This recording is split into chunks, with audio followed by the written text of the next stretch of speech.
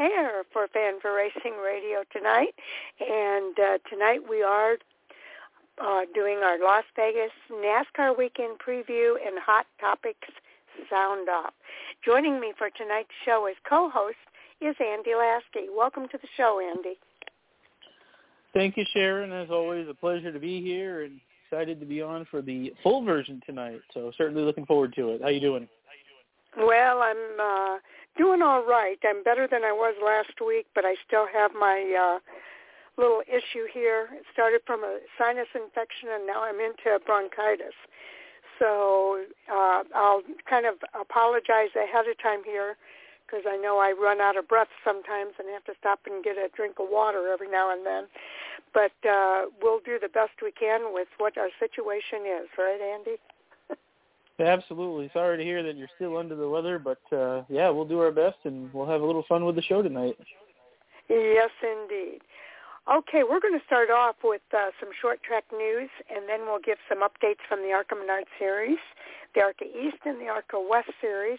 They're about to get going again here, so we'll keep you up to date with everything there. At 9 o'clock, we're going to have our interview with ChrisBuescher. This morning there was a media interview with ChrisBuescher, and excuse me for just a minute here. There was a media interview with ChrisBuescher this morning, and he is the driver of the number 17 Ford Mustang. He comes into this weekend's NASCAR Cup Series race at LasVegasMotorSpeedway, 6th in the driver standings after his 4th place run at the Daytona 500 and the 13th place finish last weekend at Auto Club Speedway. So this morning he spoke to members of the media, and we will have a portion of that media interview available at the top of the hour, and then Andy and I will kind of give some thoughts about what he had to say. After that, we're going to preview the NASCAR Truck, Xfinity, and Cup Series race at Las Vegas Motor Speedway, all taking place this weekend. At 10 o'clock, it's our NASCAR Hot Topic Sound-Off discussion with the Fan4Racing Crew, and Jay will be available for that part of our show tonight, as well as Mike Orzel. So, and Andy, I know you're staying on with us as well. Yeah, absolutely. Of course, Hot Topics is something I look forward to every week, and we always have some fun discussion back and forth on that. So, certainly looking forward to it. Okay. Let's go ahead and get into our short track news here. There's so many things going on in the short track world, and one of the biggest things that's coming up that is on just about every website right now is the ASA Stars National Tour. And you can find out how you can watch that. It's a pay-per-view event, but it's available if you've subscribed to Racing America. Racing America is one of the big ones, but they also have it available on TrackTV.com. Excuse me, and the MidwestTour.tv. So that's going to be exciting for fans to be able to be involved with this national tour. It is, and what I've really enjoyed most about the short track racing is that there's been a push lately to try to make these events televised and more accessible to the fans, and certainly, this is another great example of making this available for everyone to see, and it's good because short track racing is really the grassroots of motorsports, and to have that accessible is certainly a really good thing. Absolutely, and they've given us a preview here too of, and I'm looking at Racing America right now, but they have the ASA Stars entry list, and there's a lot of familiar names on that entry list, Andy. Derek Thorne is coming from the West. He's going to be involved. Derek Kraus, he's a Wisconsin guy. I think he's also on this entry list. You've got some Truck Series guys like Carson Hocevar, and I thought I saw Grant Infinger on this list, as well as Ty Majeski. So there's a lot of big names on this list. Yeah, and those big names really help bring awareness, too, to these divisions and these series. Anytime, someone like a Ty Majeski, someone that races in one of the top NASCAR divisions goes and runs these short track races, it's a chance for them to go back to their racing roots and where they began their own careers.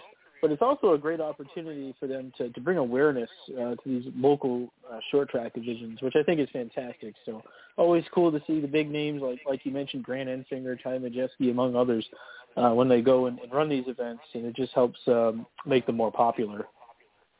Absolutely. So if you want to find out who's going to be in that race, you can get that information and a lot more over at Racing America.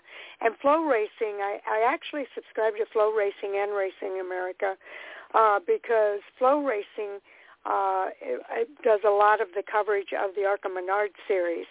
So anytime you miss an ARCA Menards series race, you can catch that replay over at Flow Racing. But they have replays of all kinds of racing all around the country, which is really, really cool. Yeah, absolutely. Flow Racing, MAV TV, Speed Sport, really just a huge increase in the ability to watch local racing events all around the country, which I think is fantastic. And this is all fairly recent, too, within the last few years. And I think that really has helped bring a strong awareness to these local racing divisions across the country. Absolutely. Remember Vince Welch? Yeah, absolutely.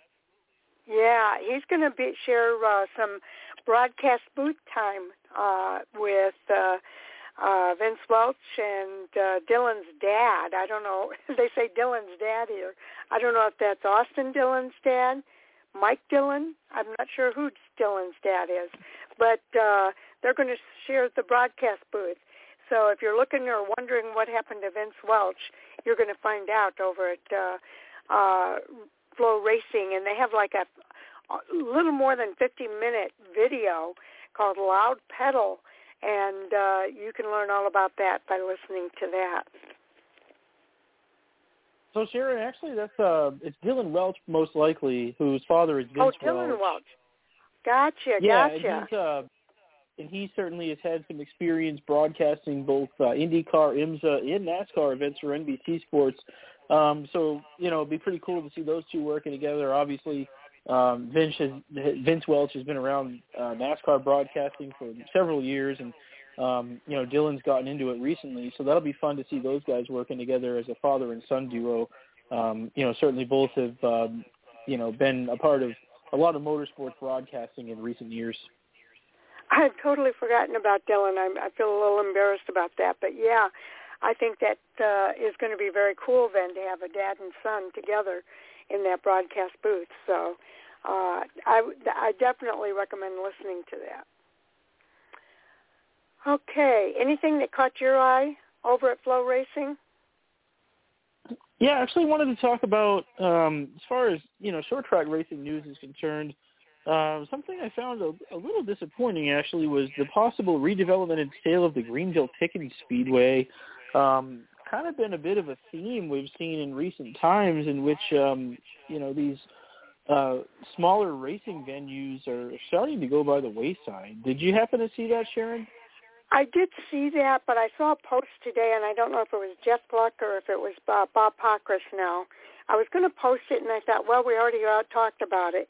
But, I think they still have plans for the track in that redevelopment. It's similar to what they're doing at Auto Club Speedway, where they're selling a portion of it for an industrial complex type thing, but they're keeping a portion of that property to maintain the racetrack as well.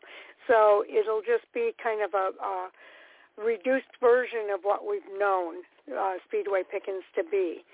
It's a short track to begin with, so I would guess that has to do with, I know what they did at Auto Club Speedway is they're leasing the parking areas for when there are events, so as part of that industrial complex. So it really is kind of an interesting development, because when this came out, it reminded me of years ago, and in fact I looked this up. In 2011, was it 2011? 2013, in the fall of 2013, Humpy Wheeler and some other people around the country that were involved in the racing world put together a program called Speedway Benefits. Do you remember that? I don't actually. Well, I remember, I think we even had Humpy Wheeler on the show to kind of talk about it. It's a marketing and advertising partnership that sought to combine short tracks across the United States into a single body for the purpose of contract negotiations with suppliers, advertisers, and business partners. They saw that as alliance as a way to strengthen the bargaining positions of racetrack owners and to stymie, well, I'm not going to get into that, but the organization really wanted to grow the grassroots racing program. There were over 1,000 short tracks across North America that were combining together for this bargaining power. And I looked on their Facebook page tonight, and the last post I saw for that was in December of 2015.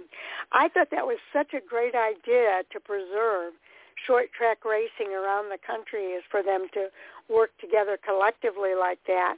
And it made me so sad to see that that had kind of gone by the wayside. Yeah, no, I would agree. I mean, any time that we can preserve short track racing and venues across the country is very important. So anytime that, we've seen these tracks start to go by the wayside, it is a bit concerning, but anytime we can preserve them, it's a good thing. So with regard to Greenville Pickens, I'm glad to hear it's not totally going away. That was the first initial thought when I read through it, but if it can stick around and continue to be a racetrack, then that's a good thing. Yeah, I hope so. I think that what we have to do is wait for more information to come out about this. I know Auto Club said that they had some announcements that would be coming shortly as well. They're anxious for those announcements to come out. And I'm looking for that post that I saw about Speedway Pickens so that we can talk about that. It was one of those three people. It was either Adam Stern, Jeff Gluck, or Bob Pockrass. But those guys seem to have their pulse on what's going on in the racing world. And I, too, was happy to see that that didn't mean that they were going to eliminate the track. So we'll see what further news comes out as this story continues to develop. Absolutely. Couple more headlines. Taking a look at the Cars Tour, we've talked about them in recent weeks. The big purchase, obviously, by several high-profile folks in NASCAR. Their race at North Wilkesboro coming up. They're going to have a field of 38 cars, which is fairly robust. So, obviously, a lot of excitement around the Cars Tour as they go into their 2023 season. And certainly, 38 cars at North Wilkesboro is pretty big. It is. That's, like we've been saying, that is a short track. So to get that many cars out there on that short track is going to be quite a big deal, and something for fans to look forward to. I'm still looking for that post, so I'm a little bit distracted here, Andy. Yeah, no worries. And then in addition to the Cars Tour, the modifieds, who can forget those cars? They're going to begin their season. One of the articles here on Flow Racing talks about the 10 things to watch for during the Smart Modified season. Of course, the Smart Modified, very similar to the Wheeler Modified Tour. They run down to the southeast with open Modified Tour-type cars. I've always been a huge fan of the Modified, certainly really excited for them to get their season going. So there's a lot to look forward to here between the Cars Tour, the Smart Modifieds, Wheeler Modifieds, open Tour-type Modified cars, in addition to the late model racing that's all set to get their seasons underway here soon. Some stuff's, of course, already begun, the 2023 season. Other series will begin here shortly, but just really a lot to look forward to. And it's always easy to focus on the national touring divisions, but, regional and the local touring racing divisions always put on such a good show and always really do a great job as they get their seasons underway. So there's a lot to look forward to with regards to, some of the smaller and local racing divisions across the country. Without a doubt. And these are Racing America, Flow Racing, and Matt Weaver, who used to be over at Racing America, has now moved over to Short Track Scene, and that's another site where you can get just so much information about what's happening in the short track racing world. So I think that's the main thing, is that fans still stay connected with short track racing. I think that's the best way for us to keep that alive, is to get fan involvement, and especially if you've got short tracks near you, get out there to those tracks whenever possible, because we need to support as many short tracks as we can.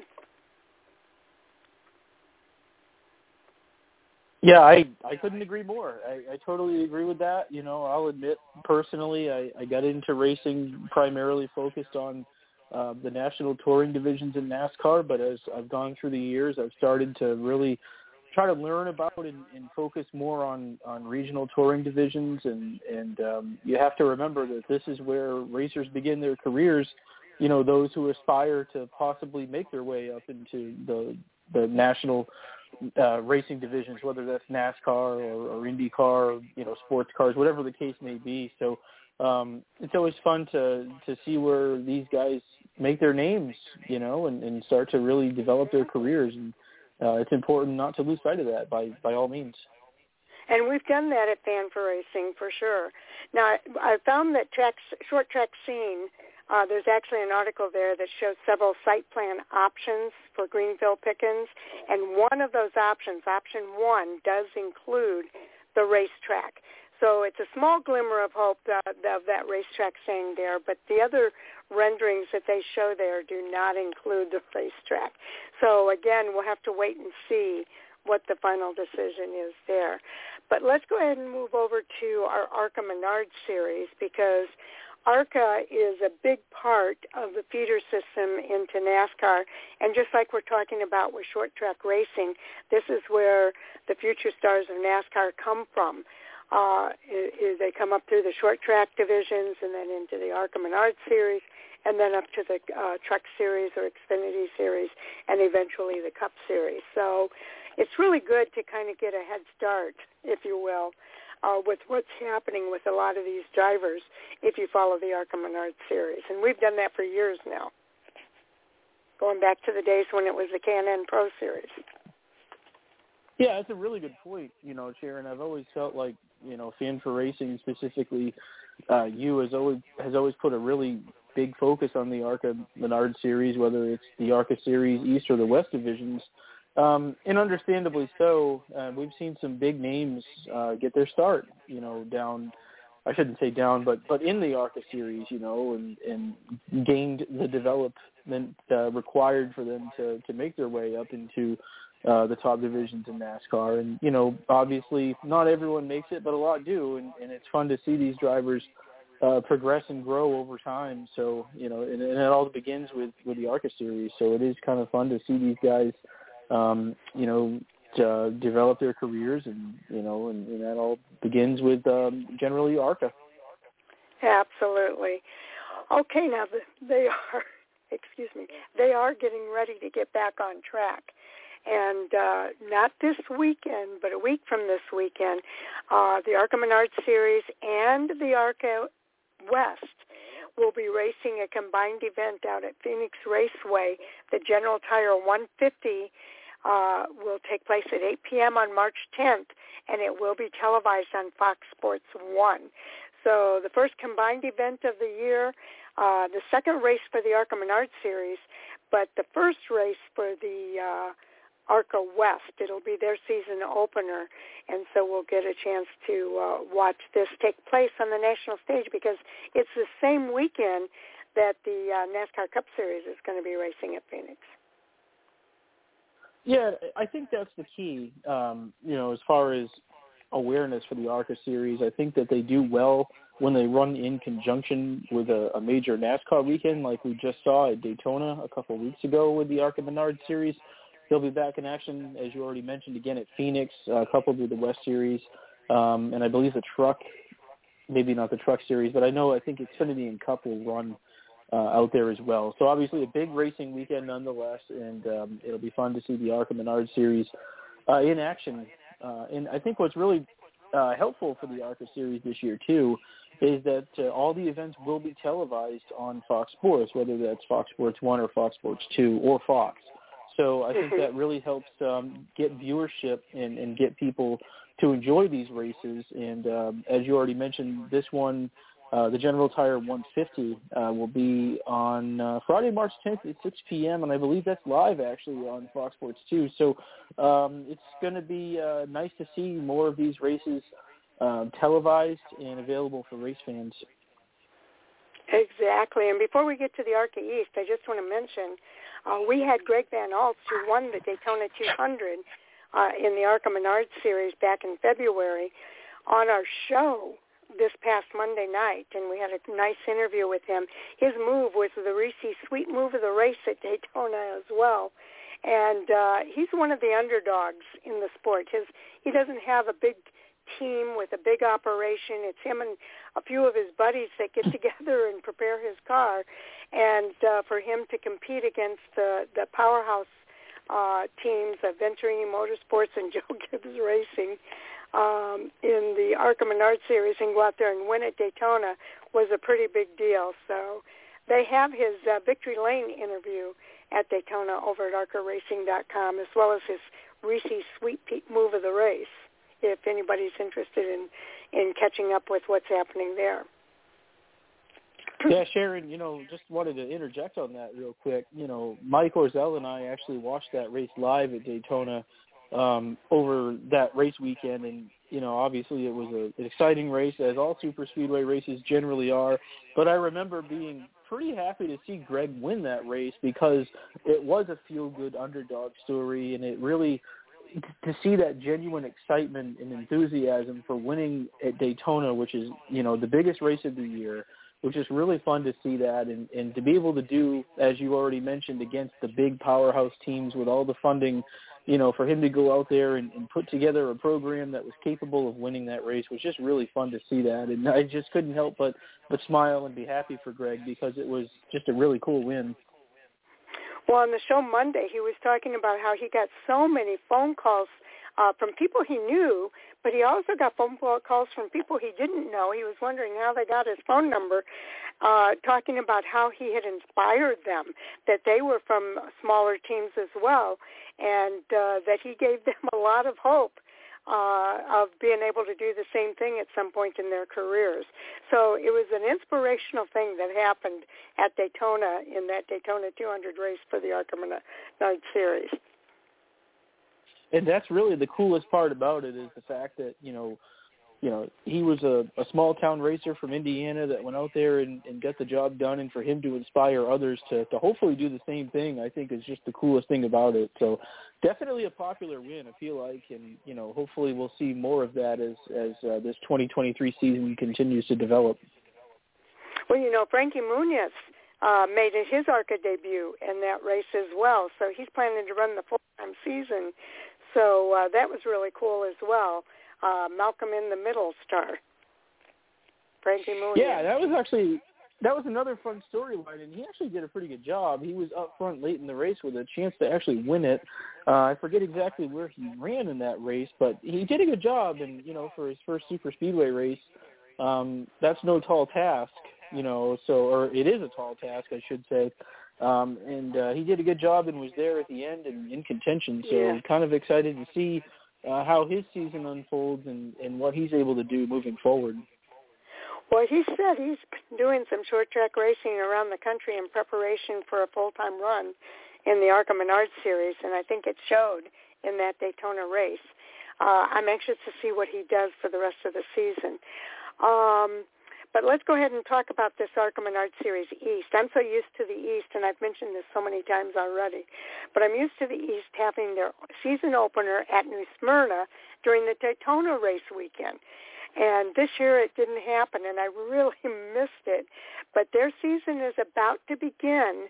The Pensacola 200 will be March the 25th at 8 p.m. Eastern Time at Five Flags Speedway, and that racing coverage will be live streaming through Flow Racing.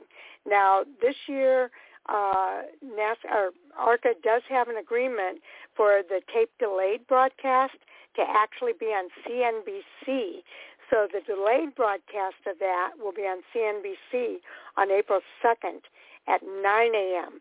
Eastern Time. But I always encourage people, check your local listings. And then also the day of the racing, not only can you see the live streaming at Flow Racing, Andy, but ARCA Racing always has a radio broadcast as well. They do indeed, and certainly looking forward to their season opener, the East Series.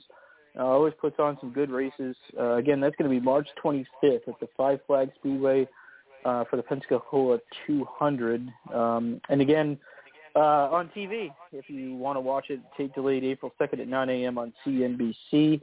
And then looking ahead beyond that, they got a big weekend coming up at Dover at the end of April. So certainly looking forward to seeing not only their season kick off here in just a couple, 3 weeks, but also looking forward to the upcoming races, which I think are in conjunction with NASCAR weekend. So that'll be some good exposure for the ARCA Menards East Series.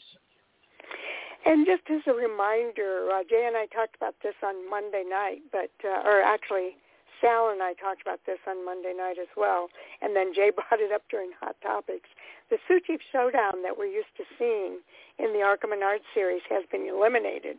And one of the reasons they did that, I guess, is because they felt like the Sioux Chief Showdown was taking the activity away from the ARCA East series.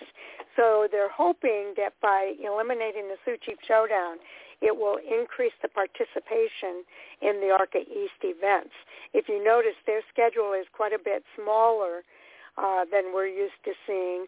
And the ARCA West, it didn't affect that as much. They've got a longer race season and a lot of involvement there. But we've seen it dwindle in the ARCA East. And so hopefully this will help promote that ARCA East series again.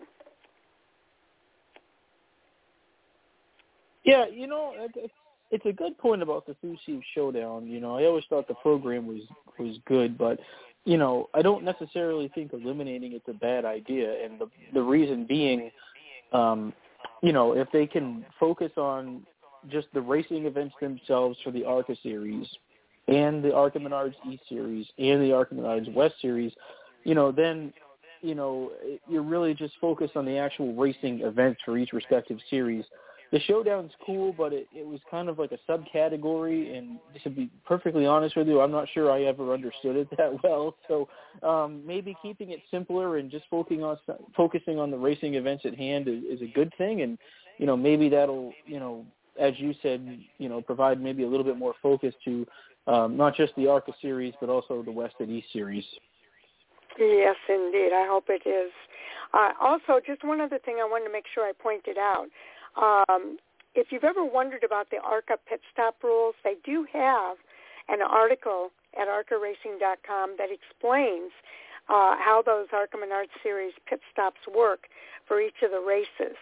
So a lot of times that's one of the biggest learning curves that a lot of these teams have when they move into NASCAR's top three is the pit stops, because they're not used to doing these are kind of more controlled pit stops, where when you get to NASCAR, you're on a time clock, if you will.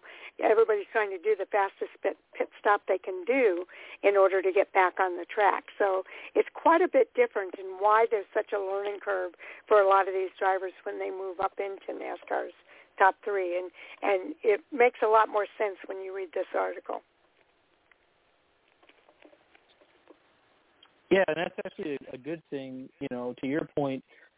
Generally speaking, the ARCA series take race breaks in which they perform the pit stops, and so it's you know, certainly good to read the article to not only understand how the pit stop process works, but you know, to also, you know, help understand what that transition's like as drivers move up into possibly the top 3 series in NASCAR in which they have to perform live pit stops. So having a good understanding of, what they go through and where they come from, I think will help fans better educate themselves on the pit stop process. Absolutely. Okay, it's the top of the hour, so I want to go ahead and move on to our media interview. It posted this afternoon, and I kind of added it to the show here tonight because it's ChrisBuescher. And ChrisBuescher is just so good. He has been doing so well, I think, at RFK Racing. And I looked at the transcript of his interview, and I thought, we've got to get this on. There's some that I'm not going to be able to get to probably because it's about a 20-plus minute interview. Yeah, 26.6 minutes. And we're probably only going to be able to play about 10 minutes of it. But what I'm going to do is I'm going to try to post this interview over at Fan4Racing.com after the show so that people can hear the entire interview. But we'll play the first 10 minutes here on Fan4Racing Radio here tonight. What do you think about that, Andy? Sounds like a plan. Okay. And then after I play around 10 minutes, I'll look for the breaking spot here. Then Andy and I will have a few comments afterwards about what he has to say. All right, joining us on our Ford Performance NASCAR Media Zoom call this week is ChrisBuescher, driver of the number 17 Fastenal Mustang. Off to a good start here, Chris. A 4th place at Daytona, 13th last week at Auto Club. We've got them lined up for you here, so we'll just kind of kick it off with questions, take advantage of the time we have here this morning. And let's kick it off with Nathan Solomon. Nathan, you're on the pole. Go ahead, get us started. Awesome, Chris. Thanks for joining us today. Obviously, a small sample size so far, but just leading laps in the Daytona 500, having strong finishes in these first couple of races, how does that build momentum to this early portion of the season? Yeah, man, it's definitely a good start for us, right? The Daytona, we knew we'd be fast down there, and we always have been, but we were able to finish it out this time, and that makes a big difference. Don't have a trophy to show for it, and a little bit bummed about that still, but still a really solid beginning there. Going out west, last year was especially difficult with the new car, very limited practice. We were fighting a lot of tire issues. We ended up with some really rough finishes out there. Even though we ran better than where we finished, the other day it did not set us off on a good start for the year. So we're in a much better place now. Fontana ended up running pretty decent. Missed a little bit on the start and really would have loved to have had some practice, as would everybody. But after that, we feel like we have a decent idea going into Phoenix. Brad did the test there a few months back and was really happy with race car there in the new package. So I think we have a lot of good things coming at us here. And I feel like we're in a good spot to head out west for the next few weeks and keep that momentum going as we come back to the home coast. And then with Auto Club this last Sunday and then Las Vegas this Sunday, how important are those two races in terms of a measuring stick to kind of gauge speed at intermediates for the rest of the season? Yeah, Fontana's hard just based on the asphalt condition, the lanes, the seams. It's a fantastic racetrack, and I'm definitely bummed that was the last one there. But I don't know if it's a true read for many other places other than maybe Homestead as we head later into the year. But Vegas will be very important to look at because it does have a lot of similarities to a lot of the other monohafs that we will be going to. So this will be a good test this weekend to see where we stack up here, what we need to work on, and what we've done right through the work through the off season. All right, let's move on to Marty Sakala. Hey, Marty. Thanks, Dan. Chris, appreciate the time, man.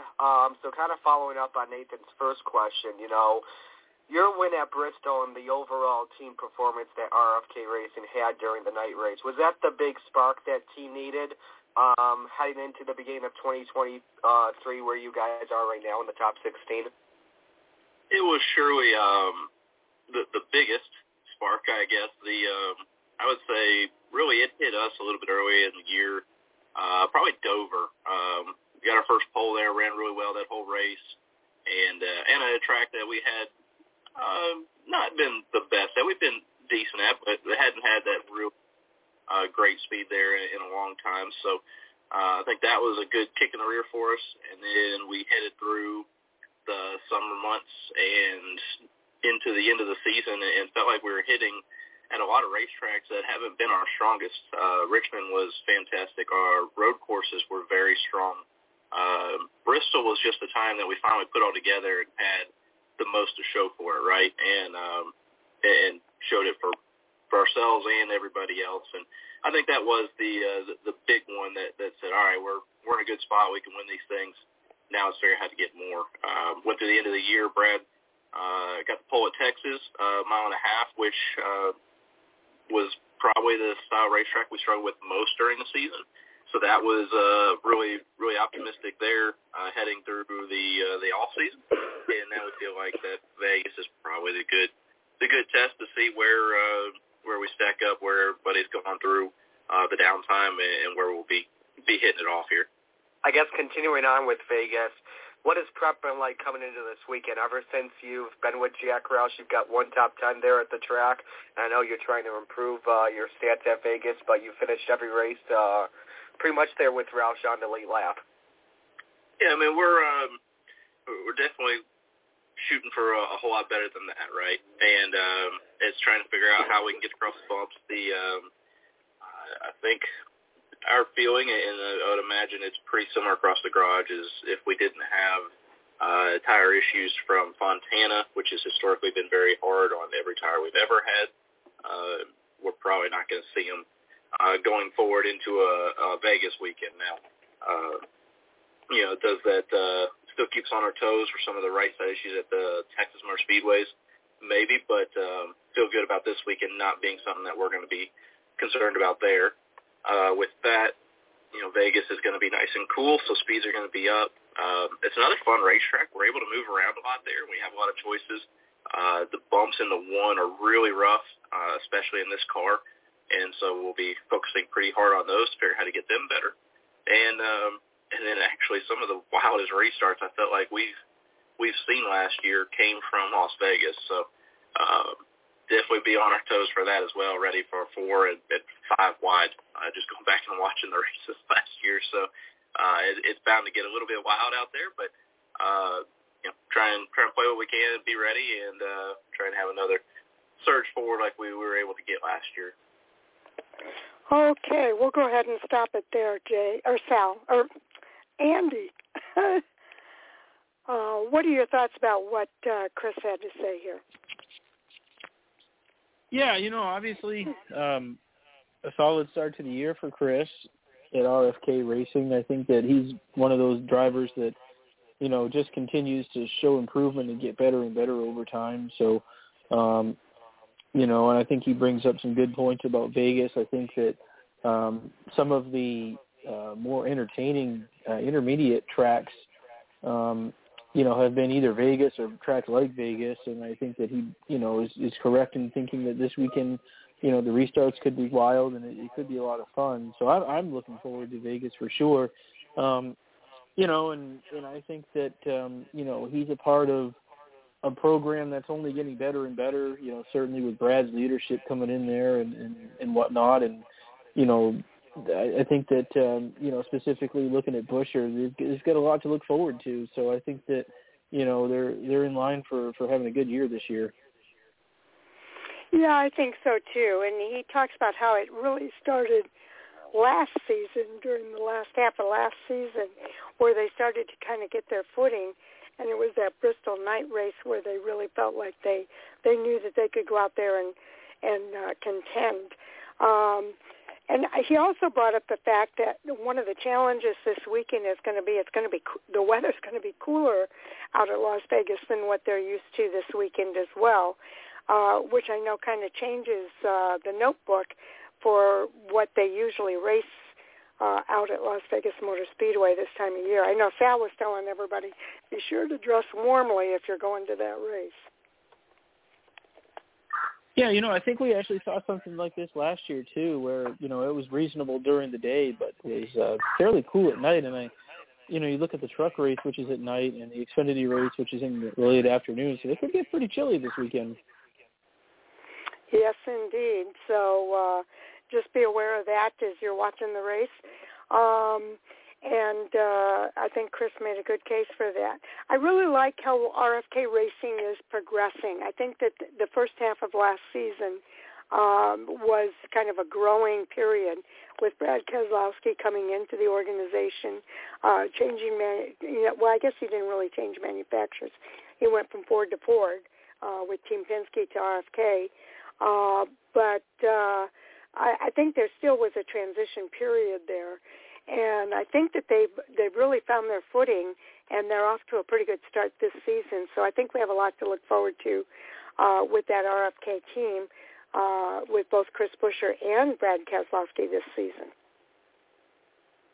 Yeah, that's the thing. You know, with Brad joining Roush and, you know, rebranding it to RFK Racing, you know, he openly said early on that, you know, they're not going to turn that team around overnight. It's going to take some time. And I thought that last year was a reasonable first year under the rebrand, and I think that they can expect bigger and better things, not only this season, but continue to improve in seasons to come. So, you know, I really like Buescher. You know, specifically, I feel like he's a good kid, you know, that's been around for a while. And, you know, obviously last year they won that race at Bristol, you know, and I think that gave them some late season momentum that's now since carried on into 2023. And I think that should give them some optimism now that they can win a race and possibly make the playoffs this year. So certainly a lot to be excited about. Yeah, absolutely. We haven't seen that at that organization in quite a while. So I think they've got two really good team players there that are going to make a lot happen. So we'll see how the rest of the season unfolds for them. But I really enjoyed this interview. Just to give you an idea of what else is on that interview, they asked if there were any doubts for the season ahead. What tracks do you think you can win at this year?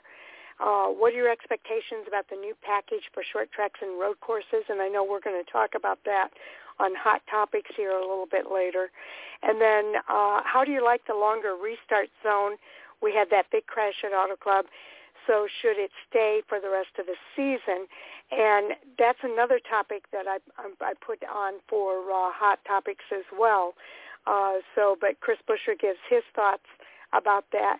And then how close are you to being able to dial in a change like that on a simulator? And then are you concerned about the change? This change could take away from some of your advantage on road courses. And let's see, there's about 3 or 4 more questions here. The same tire is being used from Auto Club, Vegas, and Kansas last year. What things are you working on to improve those from 13th to 15th place finishes? And then what's the value of getting that practice session in at Phoenix with the changes that were just announced? And again, we'll talk about what those changes are on Hot Topics. Does NASCAR need to get involved with the restart zone situation as far as drivers laying back? That's the one we'll talk about on Hot Topics as well. And then you lay back to get extra momentum to the person next to you. He does go on later to say it's not the person next to you that you're trying to gain the momentum on. It's the person in front of you. So he gives the second part of this interview is really good, and that's why I want to post it on Fan4Racing.com so that fans can hear that interview in its entirety. So just an FYI that will be coming. Let's go ahead and get into our preview now for the Truck Series at Las Vegas Motor Speedway, and we'll start with the Truck Series. What we usually do here, Andy, is I'll give the details about the race, and then we start from the bottom up and talk about each of the topics there. So first of all, the next race is the Victoria's Voice Foundation 200 presented by Westgate Resorts at Las Vegas Motor Speedway this Friday, March the 3rd at 9 p.m. Eastern Time. It will be televised on Fox Sports 1 at 8 p.m. Eastern. Radio coverage is on MRN and Sirius XM NASCAR Radio. They'll be racing a distance of 201 miles over 134 laps. The first 2 stages are 30 laps apiece. Stage 1 ending on lap 30, Stage 2 on lap 60, and then the last stage is 74 laps, and that will end on lap 134. So we've got some news here in the NASCAR Truck Series with Zane Smith. Yeah, this is actually an interesting stat that I hadn't seen, but he looks to become the 8th driver to win 3 or more consecutive races. He ended last season, of course, by winning the season finale at Phoenix, which led to the championship. And he also won the season opener at Daytona, which, of course, he also won last year. So if he wins this weekend at Las Vegas, he'll be the 8th different driver to win 3 or more consecutive races. And this is quite a list of drivers that he joins here. Ron Hornaday, Kyle Busch, Johnny Benson, Greg Biffle, Todd Bodine, Kevin Harvick, and Mike Skinner are the other drivers that have won 3 or more consecutive races. Those are some big names and certainly a lot of history as it pertains to the NASCAR Craftsman Truck Series. Of course, the NASCAR Hall of Famer Ron Hornaday leads the Truck Series in most consecutive wins, and that's with 5 straight, which was back from June 20th, 2009 to August 1st, 2009. So suffice to say, Sharon, if Zane can pull that off, he's going to be with some big company. He is. He's got to race some big dogs to make it happen, but because we've got some Cup Series drivers that are entered in that Truck Series race, but I can't wait to see if he's able to do it. Okay, now also Max Gutierrez is going to race this weekend in memory of his late brother. He's a Truck Series rookie. Max Gutierrez was set to make his first Truck Series start at Daytona, but shortly before the start of that race, his younger brother, Fico Gutierrez, was killed in a car accident just outside Mexico City. A lot of us wondered what happened there, and then we found out later. After taking some time to mourn the loss of his brother, Max decided to come back to the track to honor his late brother at Las Vegas Motorspeedway in his 5th Truck Series career start. So to honor his brother, Gutierrez, who's now with the number 22 AM Racing Ford, is going to showcase his brother's logo on the hood for his first Truck Series start this year. The former ARCA Menards Series East winner, Gutierrez, has 4 Truck Series starts under his belt, and his career best finish was an 8th-place finish that took place at Nashville Super Speedway. So I'm sorry to hear about the loss of his brother, but it's nice to see that he's racing in his memory this weekend out at Las Vegas. Yeah, I mean, it's always tough to try to go race under those circumstances. Certainly hate to see that, but it will be good from the standpoint of going out there and racing for his brother's memory, and that's the best thing that he can do, certainly. So certainly thinking about him and his family as he goes and does that this weekend. Let's see, taking a look here as it pertains to the Truck Series moving to the Las Vegas Motor Speedway for race number 2 of the season.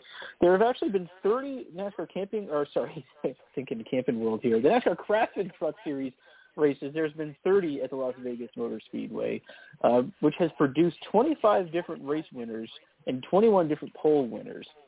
9 races have been won from the pole or first starting position. Most recently, that was by Kyle Busch in 2019. Busch also holds a couple of records in the NASCAR Craftsman Truck Series at Vegas, which, of course, is his home track, which includes the qualifying record with a speed of 178.903, which is back in 2019. And he also sits as the winningest driver with 3 wins, which came back in 2018, 19, and 20.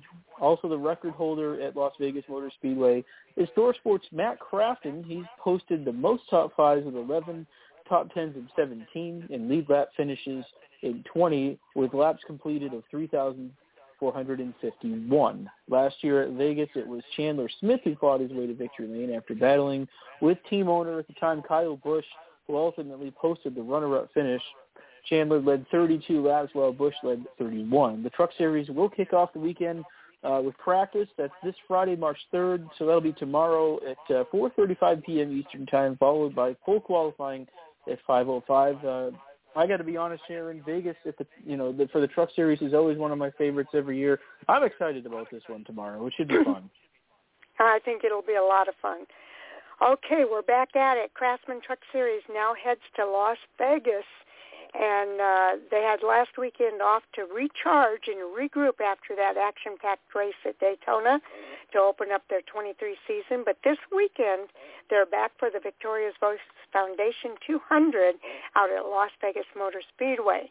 Now, fans saw Front Row Motorsports' Zane Smith make his second trip to Victory Lane at Daytona. Andy talked about that a few minutes ago. He drives that number 38 Front Row Motorsports Ford. He now heads to Las Vegas Motorspeedway, hoping to take the checkered flag to become the fourth driver in the Truck Series to post back-to-back wins to start the season.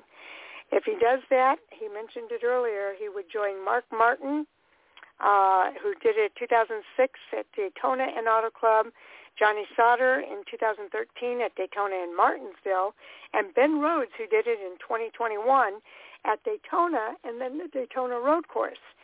Now, Kyle Busch leads the Truck Series in wins at Las Vegas Motorspeedway. He has that total of 3 in 18, 19, and 20. But he isn't the only former winner that's entered into the race this weekend.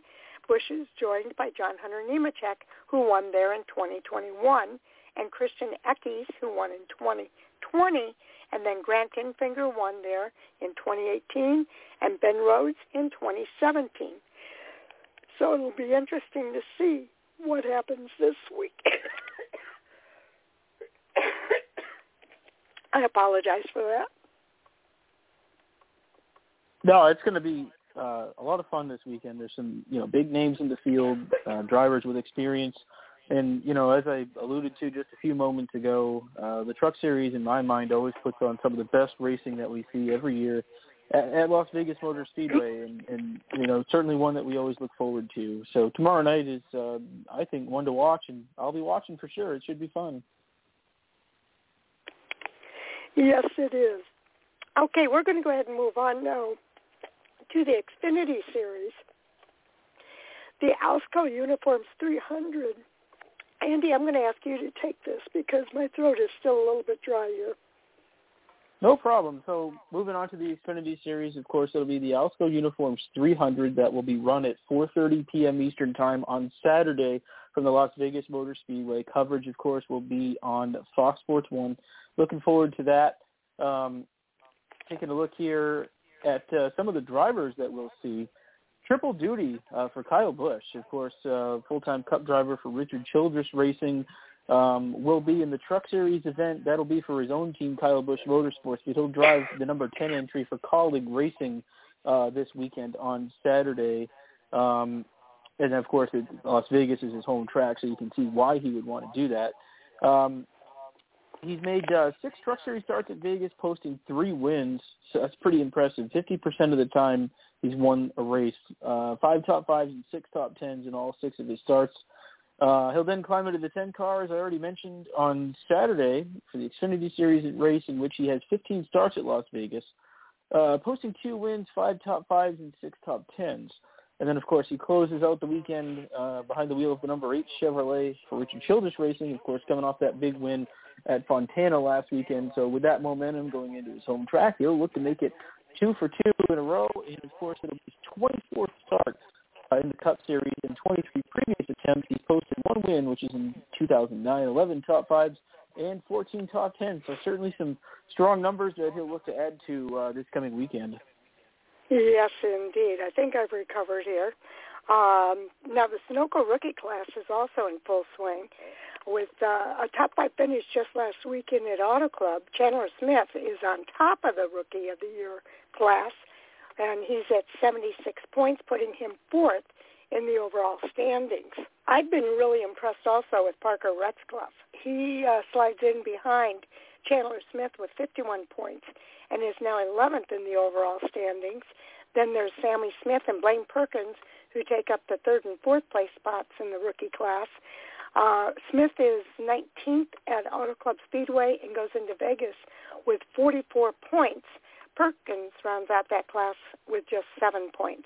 Now, Chandler Smith and Sammy Smith will be making their debuts at Las Vegas Motor Speedway this weekend in the Xfinity Series.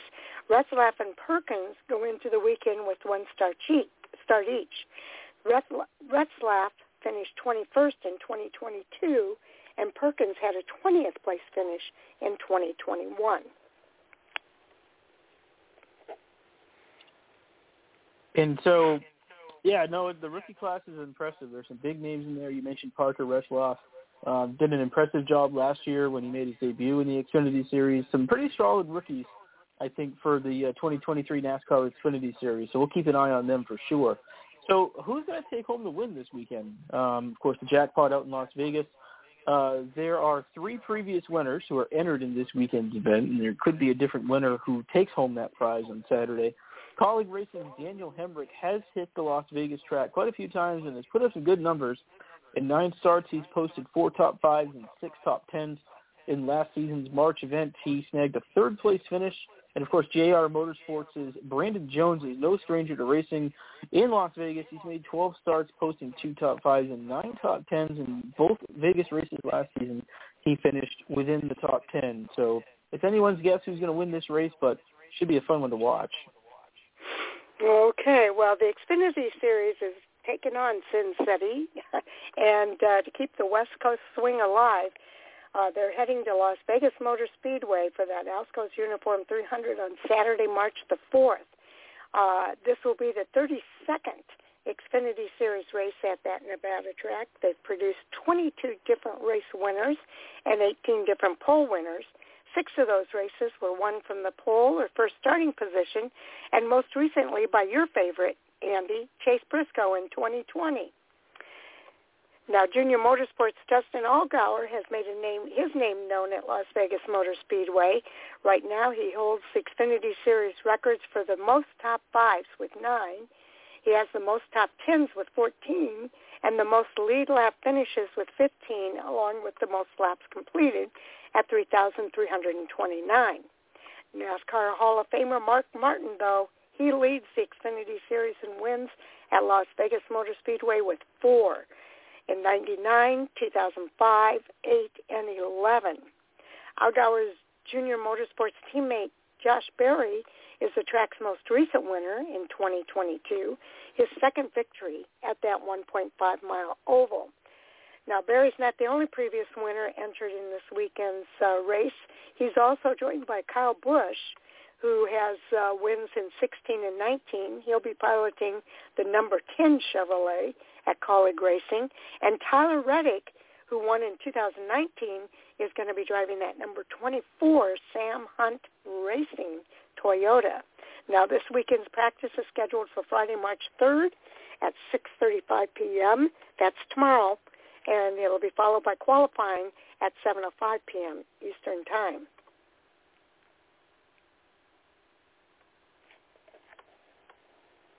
Andy, are you still with me? Yeah, it's going to be I am with you here, and this is an interesting stat from last weekend as we take a look back at the Auto Club Speedway, which opened and closed with the NEMA checks. Of course, looking back at last weekend after some rain and snow postponed the NASCAR Xfinity Series event, John Hunter Nemechek became the last winner on the 2-mile circuit, a special moment as his dad, Joe Nemechek, won the first NASCAR Cup Series pole in the history of the Auto Club Speedway. His win marked the third of his Xfinity Series career and his second with Joe Gibbs Racing. His first with Joe Gibbs Racing was in 2021 when he ran a partial schedule. Nemechek is off to a fairly hot start in his first full-time season with JGR behind the wheel of the number 20 Toyota. In the season opener, he pulled off a runner-up finish and then backed it up with the win at Auto Club last weekend. He now heads to Vegas, where he's put up some good stats in the Xfinity Series. In 4 starts, he's posted a top 5 and 2 top 10s with a best finish of second, which occurred back in 2019. If he were to win this weekend at Vegas, it wouldn't be the first time in his career that he's posted back-to-back victories. He first pulled that off with consecutive wins in the NASCAR Craftsman Truck Series in 2017. That was at Worldwide Technology Raceway and Iowa Speedway. And then again in 2021 with wins at Charlotte and Texas. So kind of an interesting stat. They mentioned it on the broadcast the other day, Sharon, in which that Joe had won the first pole there. And to have John Hunter win the last Xfinity Series race is Certainly a pretty cool thing to share with his dad. Yeah, it's like a bookend to Auto Club Speedway. Okay, let's talk now about the NASCAR Cup Series. The Pennzoil 400, presented by Jiffy Lube, will be at Las Vegas Motor Speedway on Sunday, March the 5th. That will start at 3:30 p.m. Eastern Time. And the pre-race coverage actually starts at 3 p.m. on Fox. Radio coverage will be on PRN and Sirius XM NASCAR Radio. They'll race a distance of 400 miles over 267 laps. First stage is 80 laps and ends on lap 80. Second stage will be 85 laps ending on lap 165. And then the final stage is 102 laps ending on lap 267. So what do we have here in the Cup Series, Andy? I know it's always a boatload of information. A lot of good information, and I think we first must take a look at the fact that NASCAR will celebrate Wendell Scott at Las Vegas. Of course, his impact on the sport and its history has been very great, and certainly a good thing for the sport. And this weekend, the cars in all three national series will have an opportunity to carry a tribute to him, the former NASCAR driver and, of course, Hall of Famer on their B&C posts. He was inducted in the 2015 class of the NASCAR Hall of Fame, and he made his first start in the NASCAR Cup Series on March 4th, 1961 at Piedmont Interstate Fairgrounds in Spartanburg, South Carolina. He made 23 starts that season and posted 5 top 5 finishes. And on December 1st, 1963 at Speedway Park in Jacksonville, Florida, Scott became the first African-American to win a NASCAR Premier Series event. He won the 100-mile feature race after starting 15th. Over the next 13 years, Scott would make a total of 495 starts, and in his distinguished career, Scott accumulated 20 top 5 finishes, including 8 of them in the same season he won his first career racing in 1994. Just a total pioneer of the sport. A lot of history here, and it's really cool to see that, in light of his first start back in March 4th, as we commemorate that, it'll be cool to see the teams paying tribute to that this weekend. It will be, because if you remember the history there, he did not get, there was not a lot of pomp and circumstances around that win. And so I think NASCAR is made up for that numerous times now. But this is now another opportunity to really recognize the impact of Wendell Scott within the NASCAR ranks. So I think that's great. Okay, we've got a Las Vegas native. Bryce Harper is going to be named the Grand Marshal at Las Vegas Motor Speedway this weekend. He's the 2-time National League Most Valuable Player, and he is named the Grand Marshal for Sunday's Pennzoil 400. He's a 12-year veteran outfielder for the Philadelphia Phillies and Las Vegas high school graduate. He's going to deliver the command to start the engines for the 26th annual Cup Series event at Las Vegas Motor Speedway. So that'll be nice to see. And I always like when they involve the local celebrities in the NASCAR races. Yeah, I agree. It's always fun to see local natives come out and, get to enjoy the race weekend and also, come out and support NASCAR. And so it'll be fun to see them there for sure. We've got some other dignitaries that will be there, too. Yeah, we certainly will. As we take a look at the Nevada governor, Lombardo, named the honorary pace car driver at Las Vegas. Governor Joe Lombardo will lead the state of Nevada for the next 4 years, and on March 5th, he'll lead the field to green as the honorary pace car driver for the NASCAR Cup Series Pennzoil 400. Previously, Clark County Sheriffs, before being elected governor, he worked for their office. He'll pilot the Toyota Camry pace car in front of the 36-car field at the start of the event. And, of course, a statement by Las Vegas Motor Speedway President Chris Powell says, "We're honored to have Governor Lombardo participate in this ceremonial role in our state's preeminent sports event. Governor Lombardo has long shown great interest in major sports events in Nevada, and we're proud to welcome him to the Pennzoil 400. Of course, Lombardo joins current Las Vegas Raiders wide receiver Devontae Adams, former NFL standout Marshawn Lynch and NHRA star Antron Brown as distinguished figures to pace the field for NASCAR events in Las Vegas. In a statement from Lombardo, he said, "Racing has long been a passion of mine, so I'm especially honored to drive the pace car in the Pennzoil 400 this year. I look forward to participating in this great Las Vegas sports tradition." So a lot of big names, culminating, of course, with the governor driving the pace car for the Cup event on Sunday. Going to be fun to see these people at the track, and I think it's important. And I say that because it's always nice when you've got folks from either other major sports that come support NASCAR or politicians, big names like the governor coming to the racetrack. I think that helps bring awareness to these events, and anytime you can help bring awareness and generate possibly more fans and more people watching these events, it's always a good thing. So always kind of fun to see these important dignitaries come to the racetrack. Without a doubt. And I also like our next feature here as well, because we saw them at Daytona, and they're back now for Las Vegas, and that's the USAF Thunderbirds. At the conclusion of the national anthem, the Thunderbirds are going to punctuate pre-race activities with a 6-jet Delta formation flyover launching out of their home station of Nellis Air Force Base. America's Ambassadors in Blue are celebrating their 70th anniversary this year, and you'll remember NASCAR is celebrating their 75th. And the Thunderbirds F-16 Fighting Falcons are assigned to the Air Combat Command, and the team includes 12 officers and 120 enlisted personnel who will perform more than 70 aerobatic demonstrations at approximately 35 locations throughout the year. So they are pretty amazing and fun to see at the track. I always kind of get goosebumps. Yeah, that's a really good point. In fact, as you were, mentioning that, I remembered that a couple of years ago when I went to the Daytona 500, the Thunderbirds did the flyover there, and it was just really exhilarating and really fun and just a great way to kick off that event. So for those going to Las Vegas this weekend, certainly in for a big treat with the Thunderbirds. They do a great job as it pertains to the flyover, and there's really no better way in getting the race kicked off. So I'm glad to see them back for another performance this weekend, and they always do such a really good job. Yes, indeed.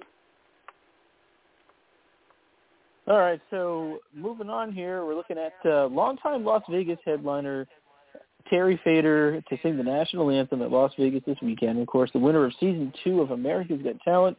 He'll perform the national anthem before the start of the Pennzoil 400 on Sunday. Of course, the Dallas-bred entertainer led a record-breaking 11-year run at the Mirage, where he performed in front of millions.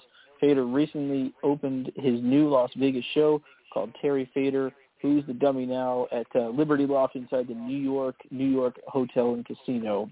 So always look forward to the anthem. I think that they've had some really good ones this year, and hopefully that trend will continue on Sunday. Okay, one more feature person here that's going to be at the race this weekend. Uncle Kracker headlines the pre-race concert at Las Vegas. He's a multi-platinum singer and songwriter, and he'll headline the pre-race entertainment this Sunday at Las Vegas Motor Speedway with that pre-race concert on the front stretch. Now, he's a Michigan native and a feel-good rocker, and he'll perform hits from each one of his albums and showcase songs that have made him one of today's top post-rural artists in country music. He's expected to take the stage at the Speedway at about 11 a.m., so fans have a lot to look forward to with that pre-race concert. That's always a lot of fun. I know, Andy, you've been to the track. People really enjoy those pre-race concerts. Yeah, they're so much fun, and it's just a good way to get ready for the race. I think it gets fans fired up and, as they anticipate the racing action. So concerts are always a good time, and, it'll be fun to see this one this weekend. Okay, another Sunoco rookie update here. Yeah, taking a look at the Sunoco rookie update, of course, of the Cup Series. Ty Gibbs is out in front and center, and just 2 races into the season, of course, as we look at the battle between Ty Gibbs and Noah Gragson.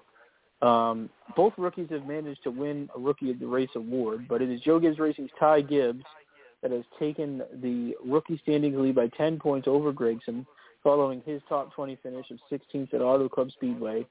This season, the 20-year-old Gibbs has put up a 25th place finish at Daytona and a 16th at Fontana. The Charlotte, North Carolina native has earned a total of 38 points this season and is ranked 17th in the overall series standings. In Gibbs' rearview mirror is his only rookie challenger in Gragson, who currently sits 22nd in the overall series point standings with 28 points. The 24-year-old Las Vegas native has finished 24th at Daytona and 22nd at Fontana. Both rookies made their series debut at Las Vegas Motor Speedway, or track series debut, I should say. That was at Vegas last October, with Gragson putting up his best finish of the 2 drivers of 11th, and Gibbs posted a 22nd place finish. Yeah, this is going to be a fun competition with only the 2 drivers contending for the rookie honors this season, and both of them are pretty good drivers. So I know Gragson wants to have a good finish in front of his hometown crowd, so we'll see what happens this year.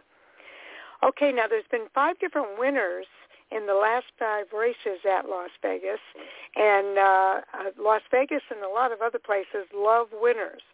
So this weekend, 36 different winners are going to compete for that Cup Series win in the Pennzoil 400 on Sunday. And if we look at the past, Las Vegas has produced 5 different winners in the last 5 Cup races.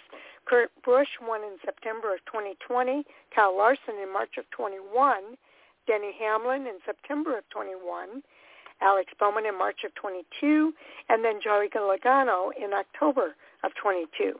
Will we see a 6th different winner this weekend is the big question.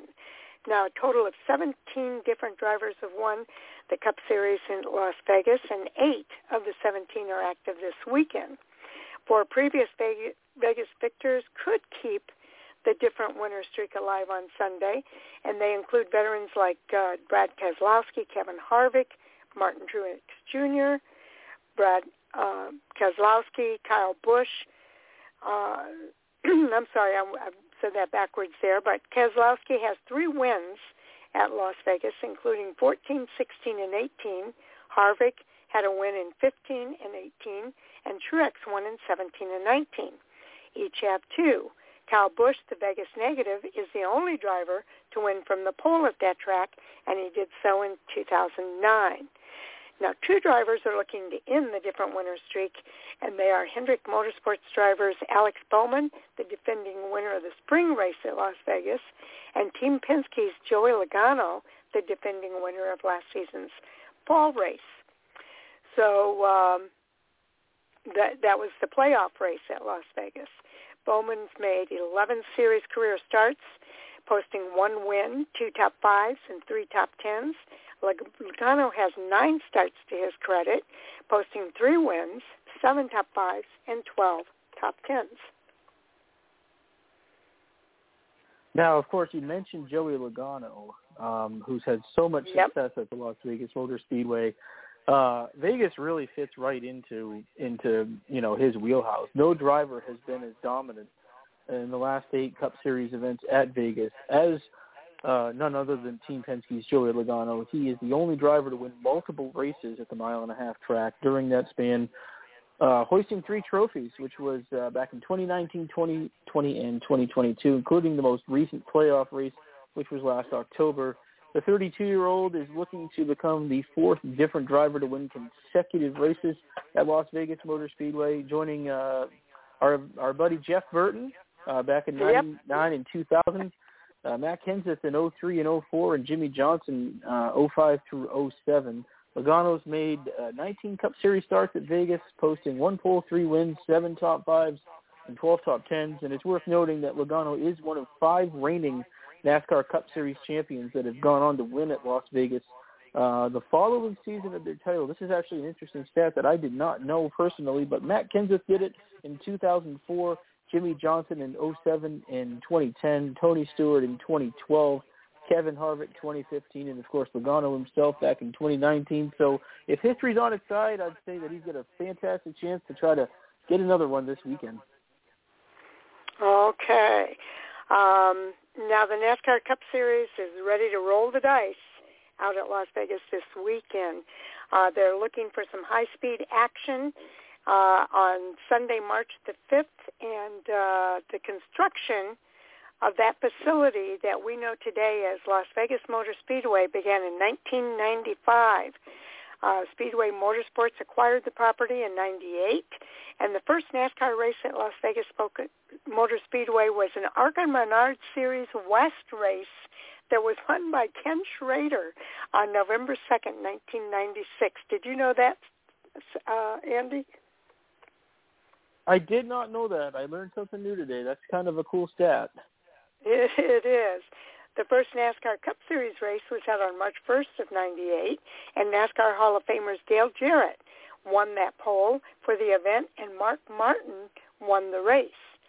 But in total, there have been 30 Cup Series races held at Las Vegas Motorspeedway, and they've hosted one NASCAR Cup race per season from 98 to 2017. And starting in 2018, Las Vegas hosted 2 Cup Series events every year. Now, a total of 19 different winners have won the pole in the Cup Series at Vegas, and 8 of the 19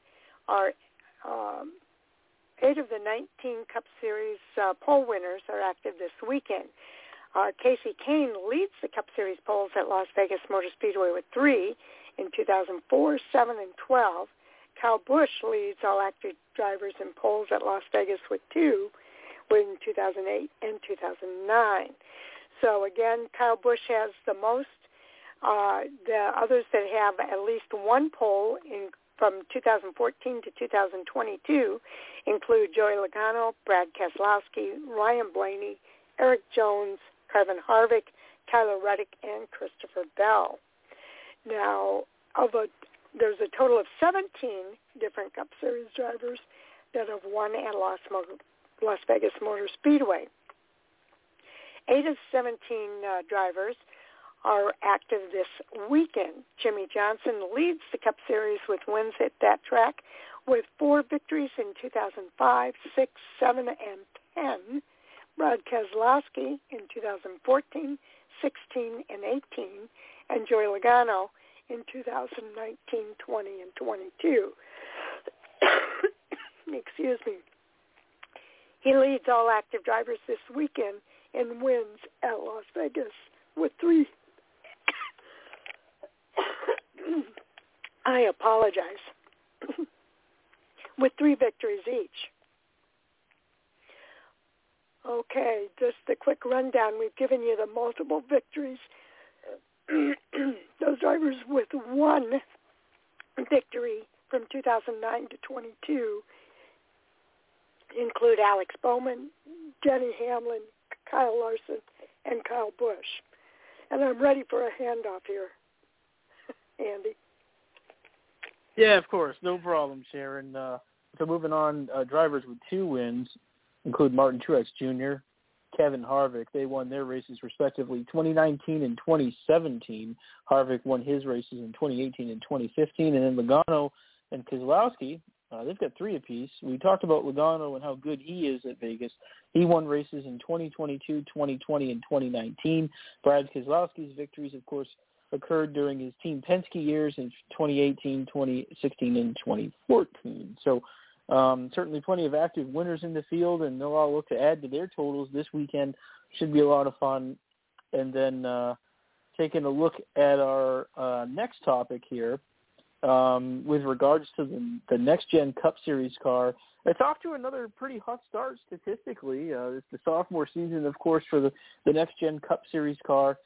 This season, the NASCAR Cup Series has produced an average of 17 different lap leaders through the first 2 races of the year, which is tied with the 2011 and 2010 seasons for the NASCAR Cup Series most in the modern era, which, of course, began in 1972 through the present day here in 2023. The 2023 NASCAR Cup Series season has produced an average of 40 lead changes through the first 2 races of the season, which is the second most in the modern era. only behind the 2011 season, with an average of 52 lead changes through the first 2 races. In total, the 2023 Cup season has produced 80 lead changes in the first 2 events, Daytona with 52 and Fontana with 28. And also this season has produced 239 green flag passes for the lead in the first 2 points-paying races of the year. Daytona had 204 with Fontana with 35.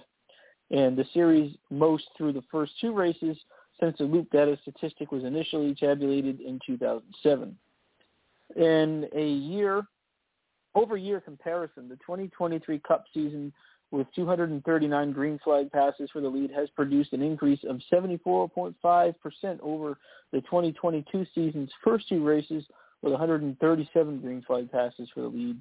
And finally, the 2023 Cup season has produced 15,050 total green flag passes in the first 2 points-paying races of the year.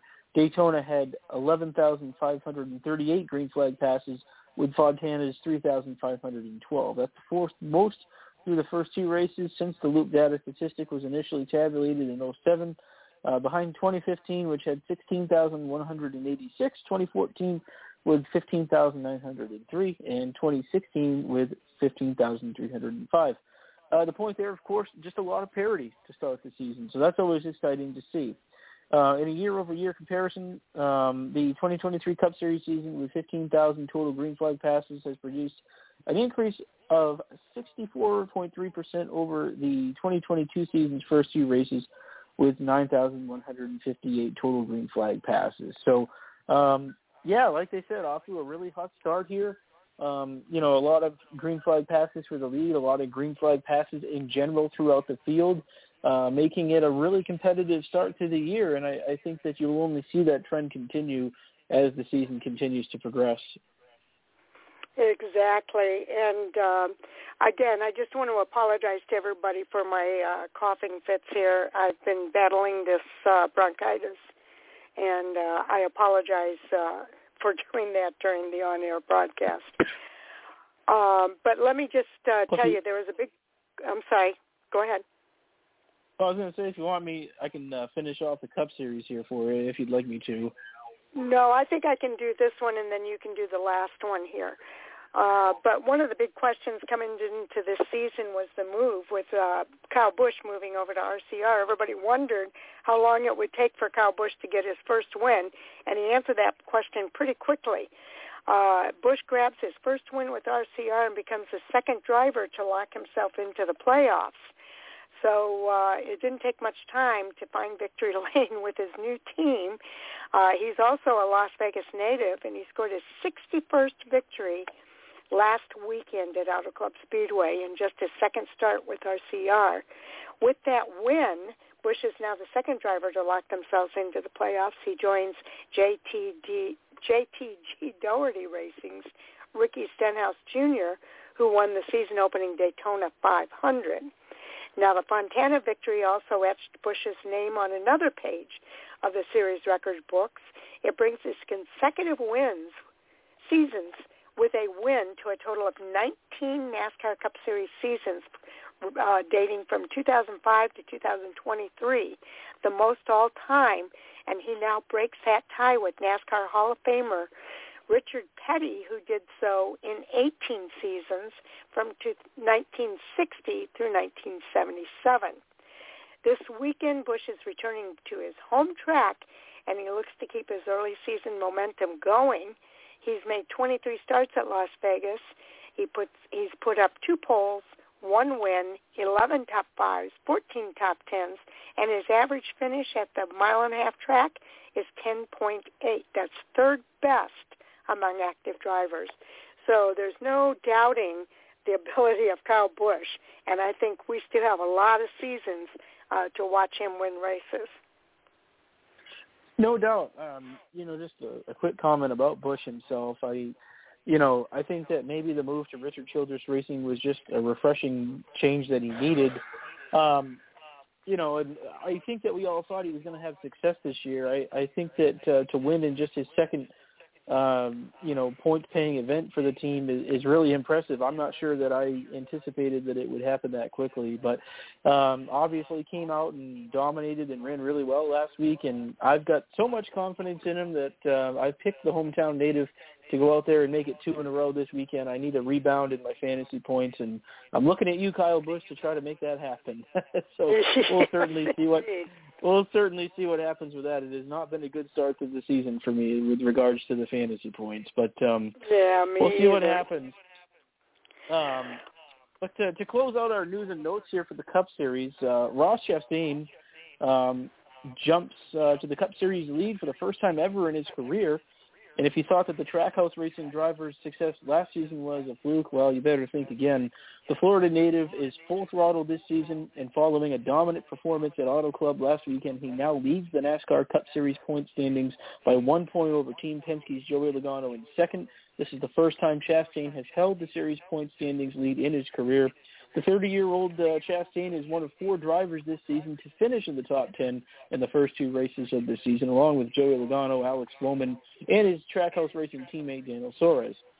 Chastain will look to hold on to the top spot this weekend at Vegas, where he's made 9 career Cup starts, posting 2 top 5 finishes, including a runner-up that happened back in October of last year. Bush's, and that's the next section. So that wraps things up for Chastain, but obviously off to a really good start, and he'll look to try to go out and hopefully earn his first win this weekend. I actually thought, Sharon, that he was going to contend and possibly win that race last weekend. He was the only other challenger that appeared to have something for Busch, and so I think he's certainly, with the way he's performing to start the season, he's due for a win here in these first 2 races. He is, and I tell you, he has been so much fun to watch. He spent years with JD Motorsports, and as you know, we've had him on the show a few times, and he's always been fun to interview. But to see him, I think Johnny Davis kind of encouraged him to go out there and look for other opportunities because he knew that Ross Chastain had talent. And what he did is he raced every single race in every single series. There might have been a couple conflicts where it didn't work out, but he raced every race he could possibly race in every series. And I think you remember that's when people first took note of what Ross Chastain could do. And to see him up in the Cup Series, and this is his 2nd or 3rd season in the Cup Series now. I think he finished runner-up last season for the championship, and now he's in the series points lead. It's just been, and then the Hail Melon at Martinsville that we've been talking about, that took a lot of guts to make that move. It's just been so much fun to watch Ross Chastain move up through these ranks. Yeah, just an incredible talent, really. And if you look back, it was when he got the opportunity with Chip Ganassi Racing to run the 42 Xfinity car several years ago, that really he began to get everyone's attention and ran really well, and I think that's what's helped lead to these opportunities, but very deserving. Mike and I talk about it all the time, how we love seeing drivers rewarded based solely upon their talents, and Ross Chastain certainly fits that bill, earning his way in the sport based upon strong performances and being a contender. And you always, at least for me, I certainly love seeing drivers rewarded for their talents, and it's fun to see him not only succeed but continue to run well and have success, and I think that's going to be the case for years to come. And obviously found a really good home with Trackhouse Racing. It seems like a good fit for him, and it's cool to see him get that chance. It is, and I know he ruffles a few feathers along the line, but it's that racer's mentality, and I think it's just a learning curve for him. I think he's finding his way within this sport, and I think he's definitely going to be one of the stars to watch moving forward. And I hope he doesn't gain too much momentum early in the season and lose that momentum heading into the playoffs. But it'll be fun to watch no matter what. It sure will. Should be fun. And like you said, you never want to peak too early in the year, but I think that the way they're running, they'll probably be able to sustain that throughout the year. So we'll keep an eye on it, but certainly Ross Chastain has started the season strong. He certainly has. We are at the top of the hour, Andy, and that means it is time for our NASCAR Hot Topic Sound Off.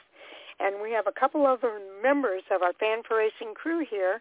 We'll start off with Jay Huseman. Welcome to the show, Jay. Well, thank you, Sharon. And Andy, I want to thank for filling in for me tonight. Had a steak dinner reward for completing a 6-week course at the church. So I thank you for filling in for me. I'll try not to be too sluggish and slow tonight, and tomorrow I might not thank you when I step on my scale. Absolutely, Jay. You're very welcome, and I'm happy to fill in. Really enjoyed doing the full show tonight, so certainly happy to help out. He certainly did a really good job, so thank you, Andy, for sure. And then we also have with us tonight Michael Orzel. Welcome to the show, Michael.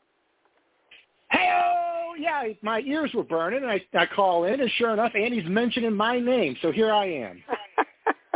Well, there you are. Okay, well, we've got some hot topics to discuss here tonight. So, Mike, why don't we start with you tonight? Sure. Jamie Little announced on her Twitter page today that she will be the play-by-play commentator for the upcoming Craftsman Truck Series race at Las Vegas. And correct me if I'm wrong, I believe this will be the first time that one of NASCAR's top 3 national-level series has had a woman as the primary play-by-play commentator, so potentially some history this weekend. Okay. I don't think it's the first. I think she's done it one other time, but I don't have the details on that. Jay, what are your thoughts? I think she did the ARCA Menards series. I don't know if she has done one of NASCAR's top 3. Oh, okay. As far as that goes. But it is history-breaking. If it's not the one, it is in the process. And we have seen her career develop. And I just go back to the days of, I know Wendy Venturini was one that started on pit road. We've seen that several times.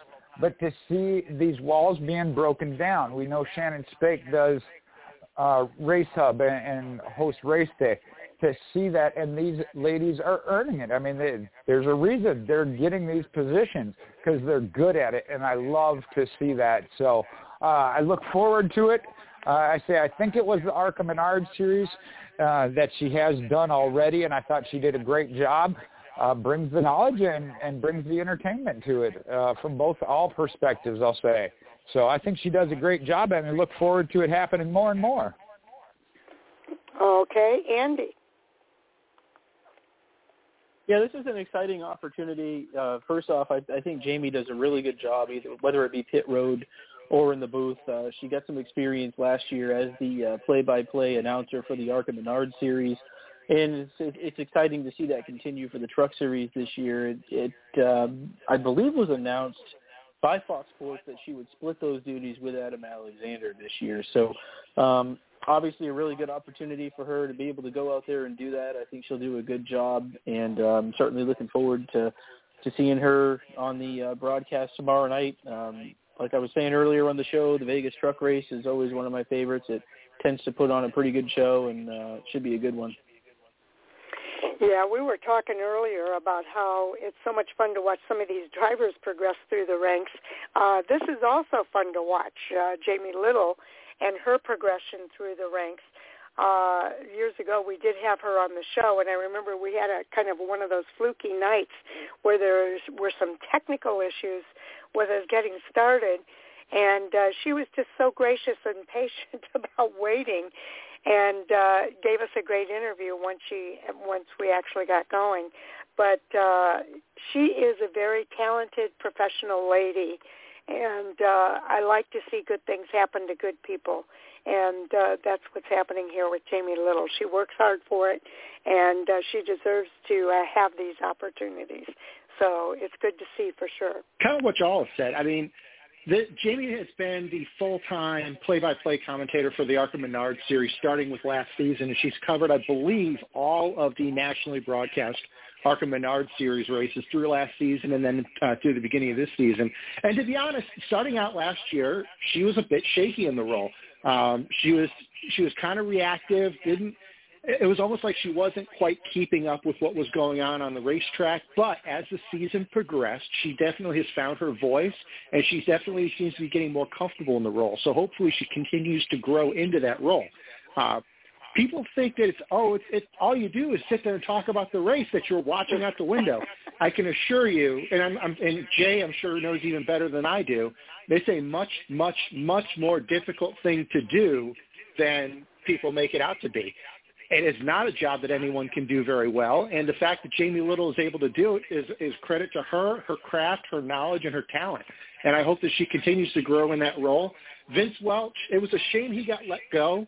I thought his pit road work was outstanding. He was never phenomenal in the booth in the Truck Series when he was doing the play-by-play work, but I thought his pit road work was outstanding. But it is nice to see people like Jamie Little getting the opportunity to move up. And don't forget, Mike Joy is in his 70s. So he does a great job in the Fox Sports booth, but how much longer is he going to be there?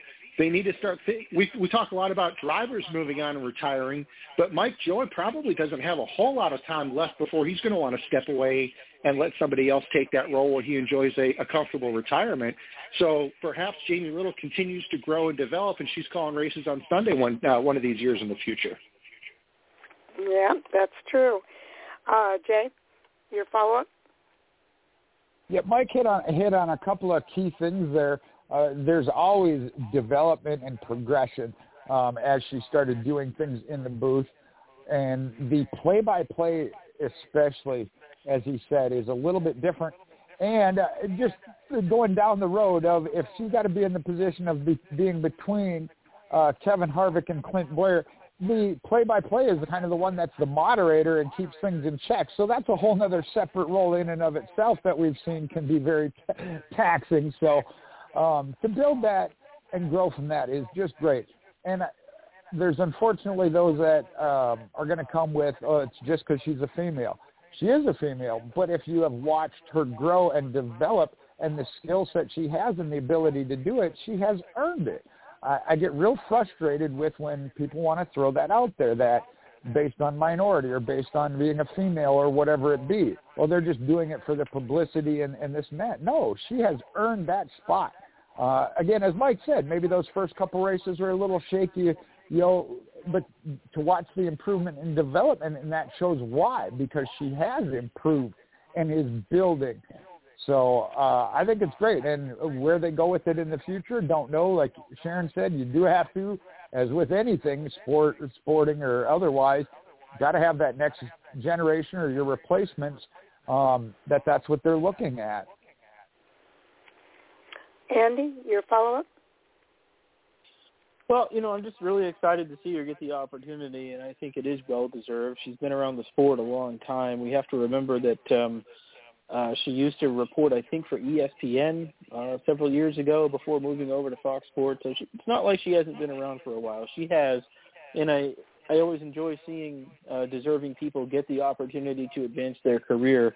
And I thought that she's done a pretty good job on the ARCA broadcast, and, I think that it'll be nice to see her jump into the Truck Series. It should be noted, too, that, last year was her first year doing play-by-play, and a lot of that was done in the studio where they pretended to be at the racetrack, which I think makes the job a lot more difficult. So I think when you look at this weekend, I believe they'll actually be at the racetrack, and I think that'll probably make her job a lot easier. So, looking forward to seeing what she can do. I'm sure she'll do a really good job. And again, it's nice to see people rewarded for their years of hard work.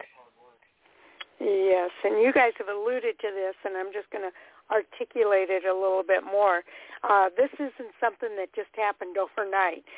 This has taken years for her to grow into this opportunity. And, again, I think it's well-deserved. She's worked hard for it. I see Jamie Little as one of those people who probably right after the broadcast, she probably sits down and looks at it and says, what could I have done differently here? And she learns from that. So she's a consummate professional, and I think she'll do well. And I do think she will continue to progress, to Mike's point of, the next evolution of what happens throughout the 3 series. So again, just echoing what you guys have already said, very well deserved. Mike, you get the final word. Let me put it this way. If you want to make some money, some real money, get yourself a stopwatch and a line tape and go down to any sports bar during football season and take bets from people who say that they can run a sub-5-second 40-yard dash, because just about every guy watching football thinks it's easy and they can do it. And I remember back the old Daytona USA Museum that they used to have at Daytona. I think that the museum is still there, but it's changed hands. Anyway, they had a feature there where you could record yourself doing the last couple lap broadcast for the previous Daytona 500. And it was hilarious to listen to some of the people, myself included, trying to come up with play-by-play commentary for a race they already had seen before and knew what was going to happen, and it was still just word soup, stumbling over yourself. So the fact that somebody, Jamie Little or anybody else, is able to keep up with that, it takes a special talent, skill set, and professionalism that's very difficult to develop, and very few people have it, especially at a professional level like Jamie Little does. So very good job on her. I wish her the very, very best, and I look forward to listening to her this weekend. Okay, great. Jay, you get the next hot topic.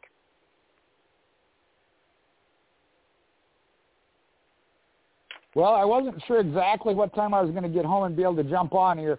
And Mike started one that I said, I was like, I don't know if I'll make the whole show, but I wanted to be involved in this discussion, and that is the restart at California at Fontana.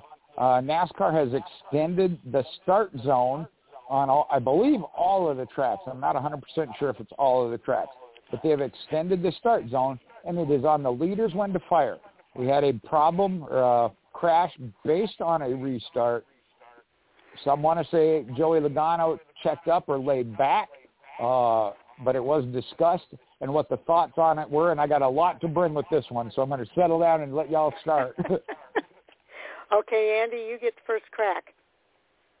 Yeah, I mean, that restart wreck was quite frankly ridiculous. That's probably the best word I can come up with there. And it was a bit misleading because when you look at the replay, it looked like Logano brake checked, but the reality was he just didn't go, and that's his prerogative within the restart zone. But, you know, there has been a lot of shenanigans with the restarts and, you know, drivers trying to gain that advantage on their fellow competitors, and unfortunately it has led itself to some accidents. And so, you know, I think that there does need to be some accountability with regards to that.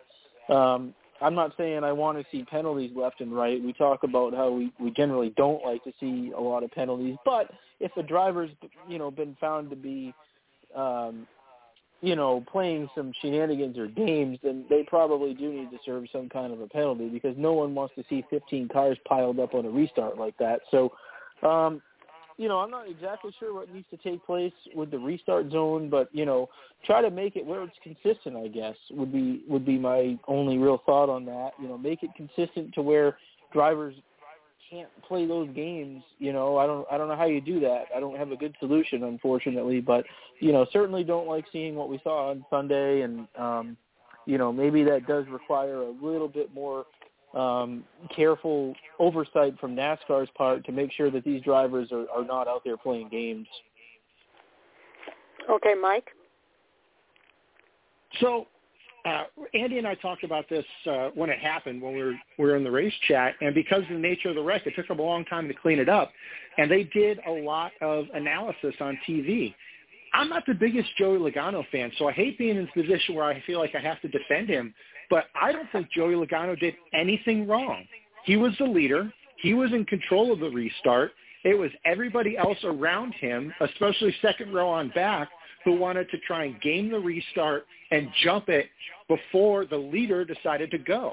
Like Jay said, anytime you're in that restart zone from the beginning all the way to the end, it is the leader's prerogative for when he goes. If Logano had actually lifted or brake checked the field, that's a completely different story.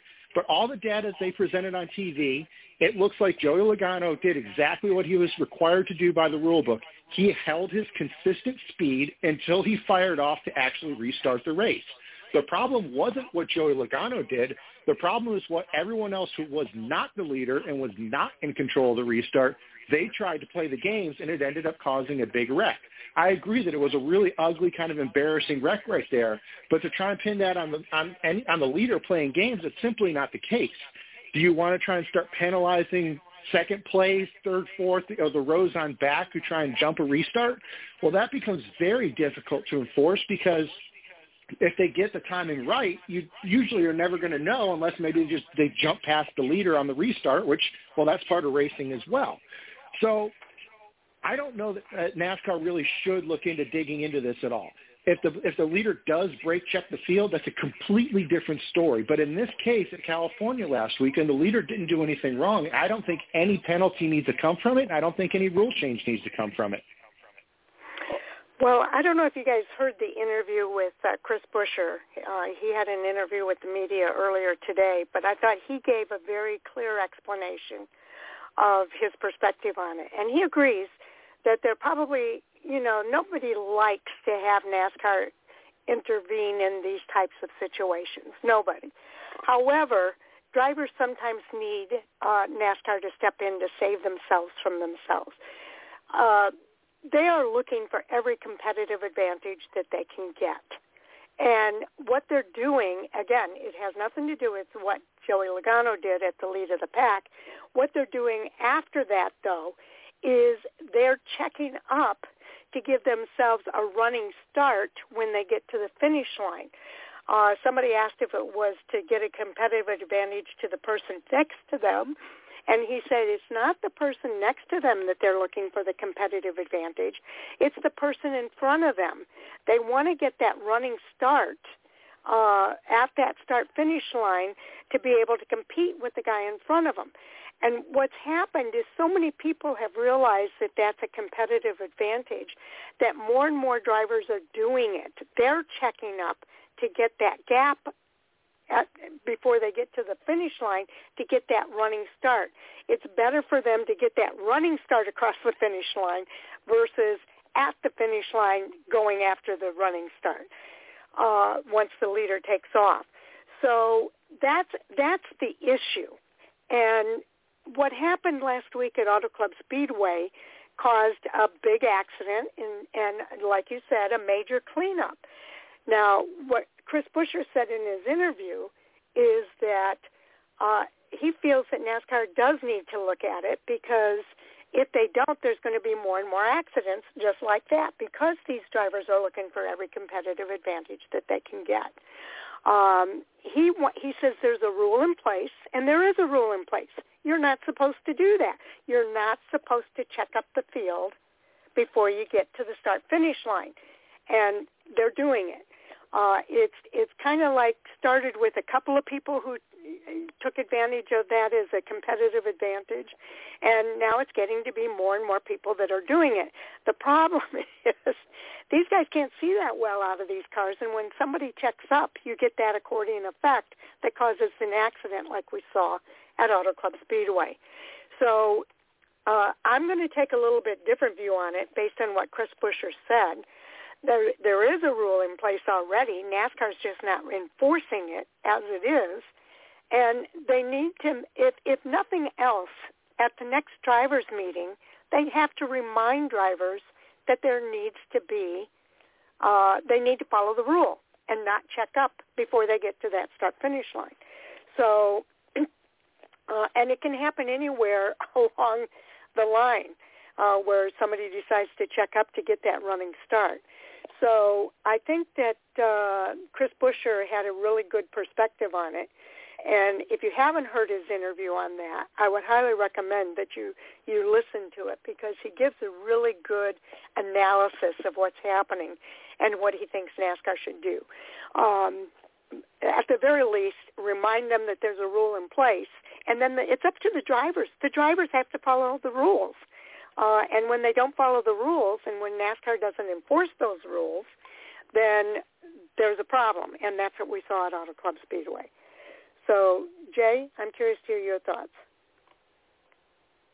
Well, I will try not to go for a full 10 minutes where you got to interrupt me to do the message of us going off the air yet. But first, I want to compliment Mike. He said he struggled to defend Joey Logano as not a fan of Joey Logano. I don't like to compliment Mike, but I will. Take the driver out of it. I think that's a big part of where this starts, is who it was. Take the driver out of it. The leader, as you said, their job is to maintain the consistent speed through all of that start zone and fire when they want to in that start zone. Right. I believe that the leader of the race, which happened to be Joey Logano, did that. Okay. Now the second part is, did somebody else further back? And Sharon alluded into this, is what ChrisBuescher was talking about. Second or third row lay back, and then they get a good run. So when the leader fires, they're at the higher speed or the same speed and aren't getting gapped. Okay. So that's on them. The only thing NASCAR should be doing, and in this day and age, they got the technology and they did their job. As Mike said, they went through the replays and looked at it. Nowhere did it show any kind of indication that Joey Logano, as the leader who has the right, checked up or stopped or brake checked, as they like to call it. There was no indication of that. And they got the telemetry. They can tell. If the leader's doing that, they're going to get penalized. That's where NASCAR needs to step in. If somebody a row or two back is laying back and then getting up to speed and being at a higher speed or above the leader when they fire, that is another spot where NASCAR should step in. Other than that, it will be, as they used to say, like to say with other things, it'll be self-policing within the garage, because they know that if you're doing this when somebody's behind you or in front of you, at some point you're going to be the leader or that second row. You know, others are going to treat you the way you treated them. So I think it'll be kind of a self-policing. These first couple of races with that bigger start zone, you have that bigger area to start the race, not necessarily play games or shenanigans, but it kind of is, that there might be some feeling out process. But as they go through the season, I think that'll be self-policing, because obviously everybody third on back doesn't want to be in a wreck every week, and they see that once or twice, they're going to be like, okay, we can't do that. We're wrecking half the field, no matter who the drivers are. And that's my biggest thing, is I think you need to take out of the equation who the leader was. Just because it was Joey this first time it happened, oh, let's blame him. He caused it. I 100% do not feel Joey Logano caused that wreck. Do I feel, and I don't even know who the driver was in second or third, that, as you said, kind of maybe laid back and jumped a little early? Yeah, if anything, it was more on them, but that's their job. Their job is to try and time when Joey goes, or the leader goes. It didn't work. You better do a better job next time, or you're going to have some non-friends out there saying, hey, you have wrecked the whole field 3 weeks in a row. And like I said, that'll be self-policing. There's some car owners and drivers and whatever. They'll take care of that themselves. Okay, Andy?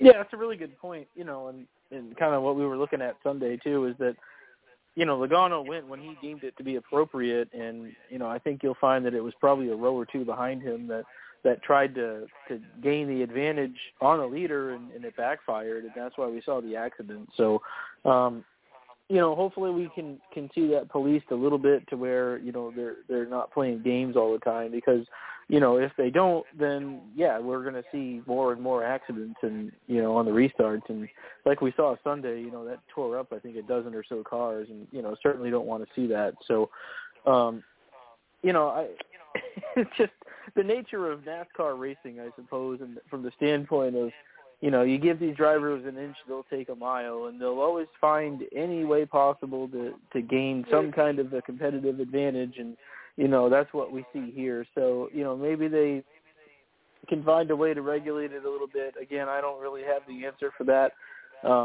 You know, maybe Jay Huseman of the Jay Huseman Cup Series can figure out a rule for that. But, you know, I don't know, you know, but I certainly hope that, you know, we see this policed a little bit, just so we're not seeing these accidents become a theme here this season. Yeah, I hope that's the case. I think that, you know, drivers are paid to look for the competitive advantage, and they figured out that that's how they can get a little bit of an advantage and be faster at that start-finish line, is by checking up a little bit. But it does cause problems. So I hope you're right. I hope it's self-policing by the drivers. However, if you listen again to that interview, ChrisBuescher seems to think it's been going on for a while now, and NASCAR's not done anything or said anything, and that's why more and more drivers are doing it. So it's kind of like what they were doing, if you remember back when they still have the timing lines on pit road, and drivers were speeding up in between the timing lines because they knew exactly where that timing line was to try to get back down to the lower speed by the time they crossed the timing line, but trying to gain speed in between. And NASCAR had to shorten the distance between those timing lines to avoid those drivers from doing that. So again, they were looking for a competitive advantage there. And so if you give them that little bit, they're gonna fill that gap, and they're gonna take it. And there's been guys that have done. They've checked up, and unfortunately, the guys behind them checked up too, and that it didn't cause an accident, but it did give them a competitive advantage across that start-finish line. So it's not going to cause an accident every time they do it, but they increase the chances of an accident the more often that they do it. So I think if NASCAR just reminds them at the next drivers' meeting that the rule is that you're to keep pace with that lead car, that is a rule. They are supposed to keep pace with the lead car, and the lead car sets the pace. They're not doing that. They're checking up, and then they're racing to cross that finish line faster. So I think that it needs to be addressed. Hopefully, the drivers will self-regulate to Jay's point, but if they don't self-regulate, then I do think NASCAR needs to step in. But I think you start with talking about it and bringing awareness to it, that they know what's happening at the drivers' meeting. Nobody likes to see more regulations within the sport, so hopefully we can avoid it. Jay, you get the final word. I don't get a follow-up? Well, I think, hold on a minute. Oh, yeah, I think Mike can get one more turn in there, but we are at 27 so sorry, minutes, Mike. too. Okay, let me make the announcement. I'm still and hurt. I apologize. I was just devastated. I am so kind of what I was going to say. Let me do my announcement zone first. Right now. Let me do the announcement first. We're coming up on the 10:30 mark here at Fan4Racing Radio, and we do an announcement at this time just to let first-time listeners in particular know that we're going to go off the air at exactly 10:30 p.m. Eastern Time. That means you're probably going to hear us still talking when we go off the air, but just know we are continuing to record the rest of that conversation, and that part of the conversation will be on our podcast. So when we're done here tonight, I will go out on Facebook and Twitter and post that the podcast is available. And at that point, you can go to the 2-hour mark on the player that we have at Fan4Racing.com and hear the rest of the conversation. Again, we don't want anybody to be caught off guard or not know how you can hear the rest of the conversation, and that's why we make this announcement at this point. So I didn't want to interrupt Mike while he was talking, so I did that just a tad bit early. But, Mike, go ahead. Yeah, not a problem at all. So what I was going to say is I think that we're kind of in a danger zone here where it's real easy to want to make some sort of a knee-jerk reaction and either come up with a new rule or get heavy-handed about enforcing existing rules. But we got to remember, Jay mentioned it in his initial bringing up of this topic, is this is somewhat new. We've had the restart zone for 5 or 8 years or however long it's been around. But this year, NASCAR extended it about 25% at the beginning and another 25% at the end. So in total, it's 50% larger than it has been in years previous. If you've ever scanned any driver for the most part, the spotter will usually say something to the effect of the leader is now in the restart zone. They won't use those exact words, but they'll say something that communicates that to their driver. And I'm willing to bet that being told to the driver would start an internal clock in the driver's head. And they have a certain muscle memory that they've developed over the past few years of leaders in the zone, 1 potato, 2 potato, we're going. And that timing is different now. Because the zone is so much bigger, that internal timing is going to have to change. And I think if we give it a little bit of, a few races here and there, we might see another ugly wreck or two like we saw last weekend at California. But I think without any new rules or any significant enforcement changes, I think this is a problem that will most likely take care of itself as drivers adjust their internal timing and understand that it may take a little bit longer for the leader to fire off than they have in previous years because the leader has that much more space to make that decision. So hopefully, as drivers get more used to this new restart zone and the timing that's involved with making a restart happen with the expanded zone, I think this is a problem that's going to take care of itself. Now, if we get to June and they're still wadding it up every single weekend, that's going to be a different conversation. We can have it at that time. But right now, we say it when we talk about refereed sports where the ref needs to swallow their whistle. I think this is a swallow the whistle moment right now, and just wait and see if this is going to be a persistent problem or if this is something that's going to take care of itself and they can focus on frying up some other fish here. Well, you bring up a good point, Mike, and it's possible that is the case. But, again, if you listen to what ChrisBuescher is saying, he seems to feel like drivers have been doing this, and you guys have been calling it shenanigans and games throughout this conversation. They've been doing it for a while. This is not something new, and that it's just given them more opportunity with a longer restart zone. I agree that there probably is some muscle memory kind of things that are going on there, but I don't think that this is something that is new with the larger restart zone.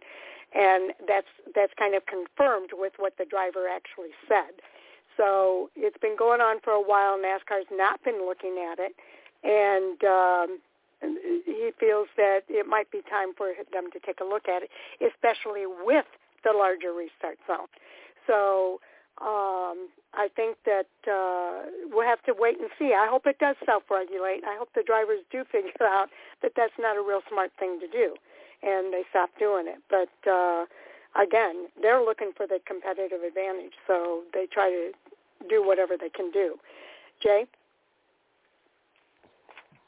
Well, there's not a whole lot of occasions where you can compare to another sport, but in case you have a fan that isn't listening and fully understanding when it comes to racing, not that they don't understand racing, but what we're talking about here, look at football. When you talk about the offense is one in control to run the play, the defense is waiting. They're going to try and time it. Quarterbacks vary their snap count, the way they sound it, do a hard count, okay? There's a play clock, so they know at some point, both sides know at some point that ball's got to go. This is the same type of thing. There's that window where they know they got to be within that play clock or whatever. It's the same type of thing. As far as the laying back and getting the run, like I said, it'll be self-policing.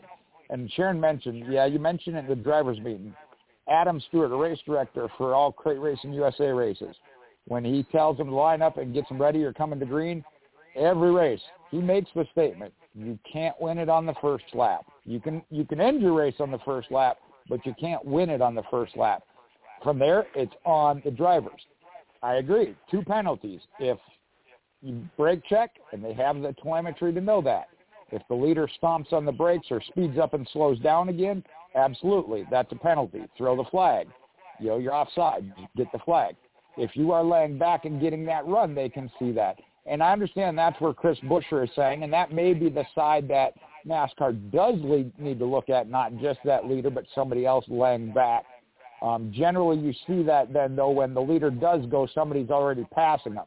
If they're all at the same pace and the leader hits the gas and somebody's passing them, they've clearly been on the gas already. So there could be the penalty there of the jumping the start. But as I said, as a whole, that'll become self-policing. And like I said, if one guy is consistently doing it week in and week out, he's going to have some people coming over and talking to him. That's true. Okay, Andy, you're up for our next hot topic. Yeah, I saw an article that Jay had posted about Hendrick Motorsports' involvement in the Xfinity Series this year, so just curious what everyone thinks about that. Okay, Mike, you're first up. I did see that article. Remember, Hendrick Motorsports ran a limited Xfinity Series schedule. Kyle Larson, William Byron, and I believe maybe Chase Elliott as well all ran races in a Hendrick Motorsports prepared and fielded car. obviously still very tightly intertwined with Junior Motorsports, but it was not a Junior Motorsports operation. It was a Hendrick Motorsports operation. And it sounds like HMS is looking to at least continue, if not somewhat expand, their Xfinity Series offering. It didn't look like they were trying to go full-time. There didn't seem to be any indication that they were working towards any kind of a full-time Xfinity Series program comparable to what Joe Gibbs Racing has, for example, where they field a full-time Cup Series and a full-time Xfinity Series program. It doesn't sound like HMS wants to go down that road, but I do find it interesting that a team like Hendrick Motorsports is looking to expand back into the Xfinity Series, and it seems like the intention there is to get seat time for their Cup drivers at various racetracks, get more exposure for the company, but also get that practice in there for their drivers. Yes, Hendrick Motorsports has 4 of the very best drivers in the series, but you got to remember, the veteran at that team, the guy who has been in the Cup Series the longest is Kyle Larson, and he's only been a Cup Series driver since 2014 was his rookie season. Chase Elliott since 2015, William Byron since 2019. Alex Bowman has been with in the Cup Series for a bit longer, but he's only been with HMS for about 3 years.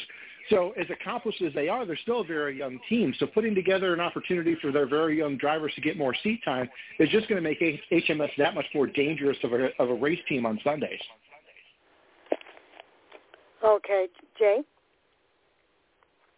Yeah, I think there's 2 parts to it, and I'll cover the first part that Mike kind of talked about. There's always that advantage, too, especially at particular tracks, to get that additional seat time, whether they need to improve in this particular program. And when I say program, their short track program, their road course program, their intermediate, or their super speedway. So there's thought process there. Some of the drivers have said, and I think they're right now that's primarily kind of focused towards road coursing. You have Kyle Larson and Chase Elliott, who are extremely good road course racers. So the more they can build that for the entire organization over to some of the other drivers and obtain to improve that program is a good thing. The other thing I look at is those still developmental in another aspect. I'm going to let Andy and Sharon come back to me before I cover that. I think there might be something, and it might be my own opinion that I see, but I'll share that in a minute. Yeah, you kind of led right into my comments, Jay, because I was thinking about this too, and you know, Jeff Gordon came into the organization, and he said it's been well known that prior to that, Hendrick didn't want his drivers racing in other series for fear of them hurting themselves and not being able to compete. I remember Jimmy Johnson and the golf cart incident. But here's the thing. Jeff Gordon came in and said, no, we need these guys to be at the short tracks and racing on those short tracks, because the more seat time they get, the better drivers they will be. And that has proven to be the case. We've seen William Byron go out and win a bunch of short track racing, and it has improved his program. And the other drivers are following suit. They're doing more and more off NASCAR type racing. Well, the Xfinity program is another opportunity for more seat time. So that's what I think it is. But I think you're right, Jay. I think that they are kind of focusing on road courses to develop those road course skills as well. But and companion events make a lot of sense. So we'll see how it progresses. But I think that there's a strategy being played out here at Hendrick Motorsports, and I think it has a lot to do with Jeff Gordon. So, Andy, what are your thoughts? What's interesting is, you know, when I read the article headline, I kind of thought that they were going to start like 3 full-time Xfinity cars moving forward, but in reality, they were reiterating what's already been announced, and that's that they'll run a limited schedule this year, much like they did last year, where they ran a few road course races with their Cup guys. I think it's a good idea. You know, I think that any time a driver can get more experience on a particular track, maybe a track they feel they need a little work in, you know, I think it's a good thing, and I think that's probably the design of the Xfinity Series program to run a few races, is that it will allow some of these drivers to maybe get more track time that will help, you know, hone their craft for the Cup Series race. And you look at a lot of, Cup organizations over the years, at various times they've all had an Xfinity car here and there, and I think it's a good idea. So, to what extent, their program, goes to, I don't know. I chuckled a bit reading the article headline because it said, like, major expansion into the Xfinity series, and then I read it, and I'm like, oh, so it's basically just what they did last year, so I had to laugh a little bit, but nonetheless, it's good. I think it's good for, Elliott and Byron and Bowman, whoever else drives the car. I think that, anytime you can provide an opportunity to run more races, it's a good thing. And, smart from the standpoint of JR Motorsports may not always have a car available. I know they do run the 88 on occasion, but, there may be instances where that car is already slated to run. So, hey, why not, form your own Xfinity team so that you can run when you need to? And I think that's the idea. You look at Gibbs, who's had a long time existing Xfinity program that's been successful. Stewart-Haas Racing, Penske used to have an Xfinity car. All these big organizations generally have had either an Xfinity team or an affiliated Xfinity team. So, I definitely think it's beneficial. And I think something to point out, too, about Hendrick Motorsports, their Cup program's pretty set, I think, for the foreseeable future. They've got 4 young drivers with long-term contracts. However, those drivers will, over time, eventually age, and, Hendrick Motorsports at some point may decide that they want to move in a different direction. And by that point, they may want to begin developing talent for down the road. I'm not going to say that's anytime soon, nor do I think there's any reason for HMS to replace any of its existing drivers. I think that the 4 drivers they have are certainly set for the long term, but, why not have that Xfinity program to develop talent down the road in case they do decide to make a change or things just happen to change in the future. So a good idea to have it. I think it's a good thing, and, I've always enjoyed seeing the Cup guys run, races here and there, and, anytime Larson or Elliott or those guys run, it's always not only fun to watch, but it's really good for the Xfinity Series field to race against drivers with that level of talent. So definitely a good thing, and, be certainly looking forward to seeing which races they run this year. Okay, Mike? So Sharon and Andy, you both kind of alluded to it, but this has benefits beyond just Hendrick Motorsports and their drivers. This has benefits for the sport of racing as a whole. Andy and I commented on it watching the Xfinity race after the Cup Series race on Sunday because they had to delay the Xfinity race until Sunday evening. It was really disappointing to see that a sold-out crowd that showed up for the Cup Series race almost entirely cleared out, and it was very empty by the time the Xfinity Series race was running. It was kind of disappointing. I think having some big names in the Xfinity Series, Chase Elliott, obviously very popular, Kyle Larson, William Byron, all very popular drivers. I think hopefully that will help keep butts in seats for the Xfinity Series races. And then even more than that, how huge is it that Hendrick Motorsports has allowed their drivers to branch out, and now you can have Cup champions like Chase Elliott and Kyle Larson, Xfinity Series champion like William Byron, just randomly showing up to these little tracks and for lack of a better way to describe it, nowhere markets, and they're just showing up to race. That is huge for that track. That's huge for the drivers that show up to that track. So I really like what I'm seeing with HMS in terms of branching out, allowing their drivers to go do other things, and I think it benefits the sport as a whole, not just Hendrick Motorsports and the individual drivers. Hopefully they continue doing that, and it continues to have a positive effect on the entire sport, and it brings that notoriety in racing to really back to where it was a decade or two ago. Jay? Well, you brought up some very good points about the benefit for not just HMS, but the Xfinity Series and also Chevrolet. And I thought Andy was going to steal my thunder here and go down the road, but we're going to be Johnny Carson, the Swami here. Look down to the future. We know Junior Motorsports is looking to go into the Cup Series. If they do, they don't have the resources to run both. Where does HMS and Junior Motorsports developmental program come from that? And if HMS has to split for Junior Motorsports to move to the Cup, there again, HMS has to do it on their own. So I think it might be, and this is MJ talking, I see where that becomes what is now Junior Motorsports. Junior Motorsports goes to Cup. HMS provides the Xfinity Series developmental program. I think that's what they're looking at down the road in the future.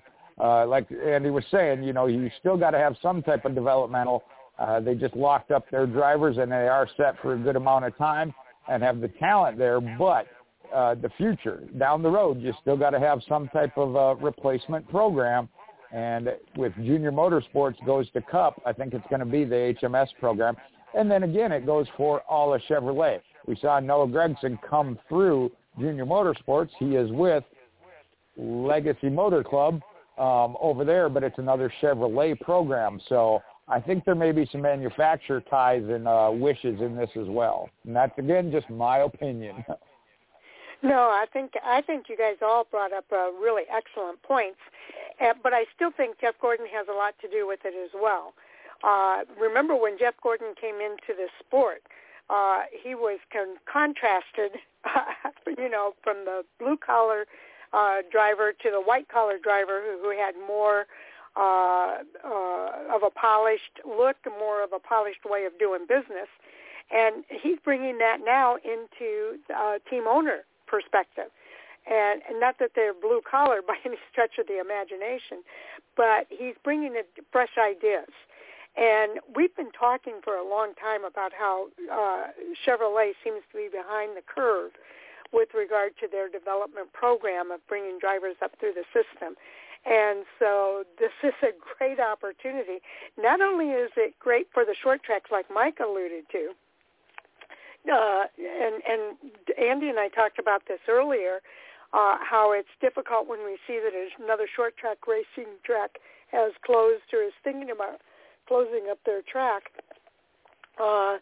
It really does pull in extra revenue when you have those big name drivers racing in those races. And Jay, you and I have been talking about this for a long time. We feel like maybe they've got a right balance now for these drivers to race in the Xfinity Series. What is it, 5 races now that they can do? But they do bring fans to the stands when those drivers are at the track in the other series. So I think it is important, and there's a lot of benefits that are being played out here. I agree with you. Chevrolet probably had something to do with it as well, if they had any recognition at all that they were behind the curve on their development program. So this is truly a great move on their part as far as I'm concerned. And you guys brought up all the really good points that bring that home. So thank you. Andy, you get the last word. Yeah, to reiterate what you've said, Sharon, as well as Jay, I think you have to look at, Chevrolet's Cup Series program and realize that, they've got a lot of teams in the Cup Series, which would require further development. So, HMS adding an Xfinity Series car not only, allows them to develop their own talent moving forward, but it would also allow Chevrolet to develop talent moving forward as well. We've seen, I'll use Chandler Smith as an example, driving a full season in a Chevrolet for college racing this year. He was taken from Toyota Racing's development program, and we see that happen over time. Sometimes, a manufacturer will steal someone from an opposing manufacturer, but, instead of having to do that, why not try to develop your own talent moving forward? So I think maybe that's the thought process here, and certainly, I'm all about seeing, Cup guys run some races. I think, we used to complain, or I never really did, but I know some people complained about Cup guys running too many races, the bushwhacker age, years ago, but, we don't see that as much these days. So when the Cup guys do run, I find it to be a treat, and I know the Xfinity Series drivers enjoy it because they get to race against Cup-level talent. So I think it's a good thing, nothing wrong with it. I think that it's always fun to see the Cup guys run, and perhaps it allows Chevrolet to use it as a development tool down the road. Okay. JRM certainly benefits from it as well, I'm sure. Okay, let's move on to the next hot topic. Mike, we're back to you. So Jeff Gluck reported on Twitter a few days ago, we've known that NASCAR's been working on something for a little while, tweaking the aerodynamic packages for short tracks, and it sounds like they've finally come on with their final decision on it, and it's going to be a 2-inch spoiler, and they're removing a couple strakes off that lower diffuser. And the overall intention here is to reduce downforce on cars at not just short tracks, but also the road courses. So for all road courses and all short tracks, with the exception of Bristol and Dover, interestingly enough, NASCAR is going to have a little bit different of an aerodynamic package. Interesting to note, this package also coincides with all the different tracks that NASCAR announced that they're going to have a wet weather package available as well.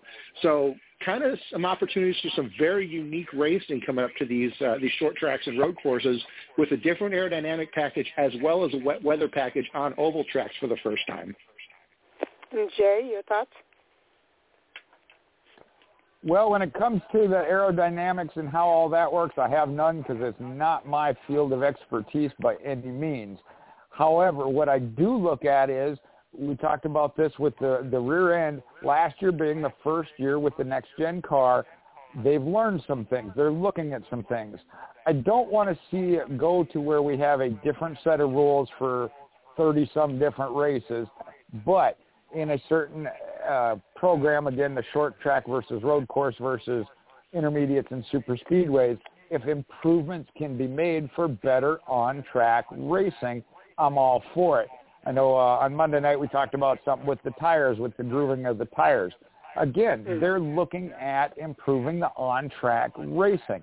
I may not understand that when they talk about it with the aerodynamics of it, but if I get to see better on-track racing and action there, I'm all for it, and that's why they're in their position and I'm in mine.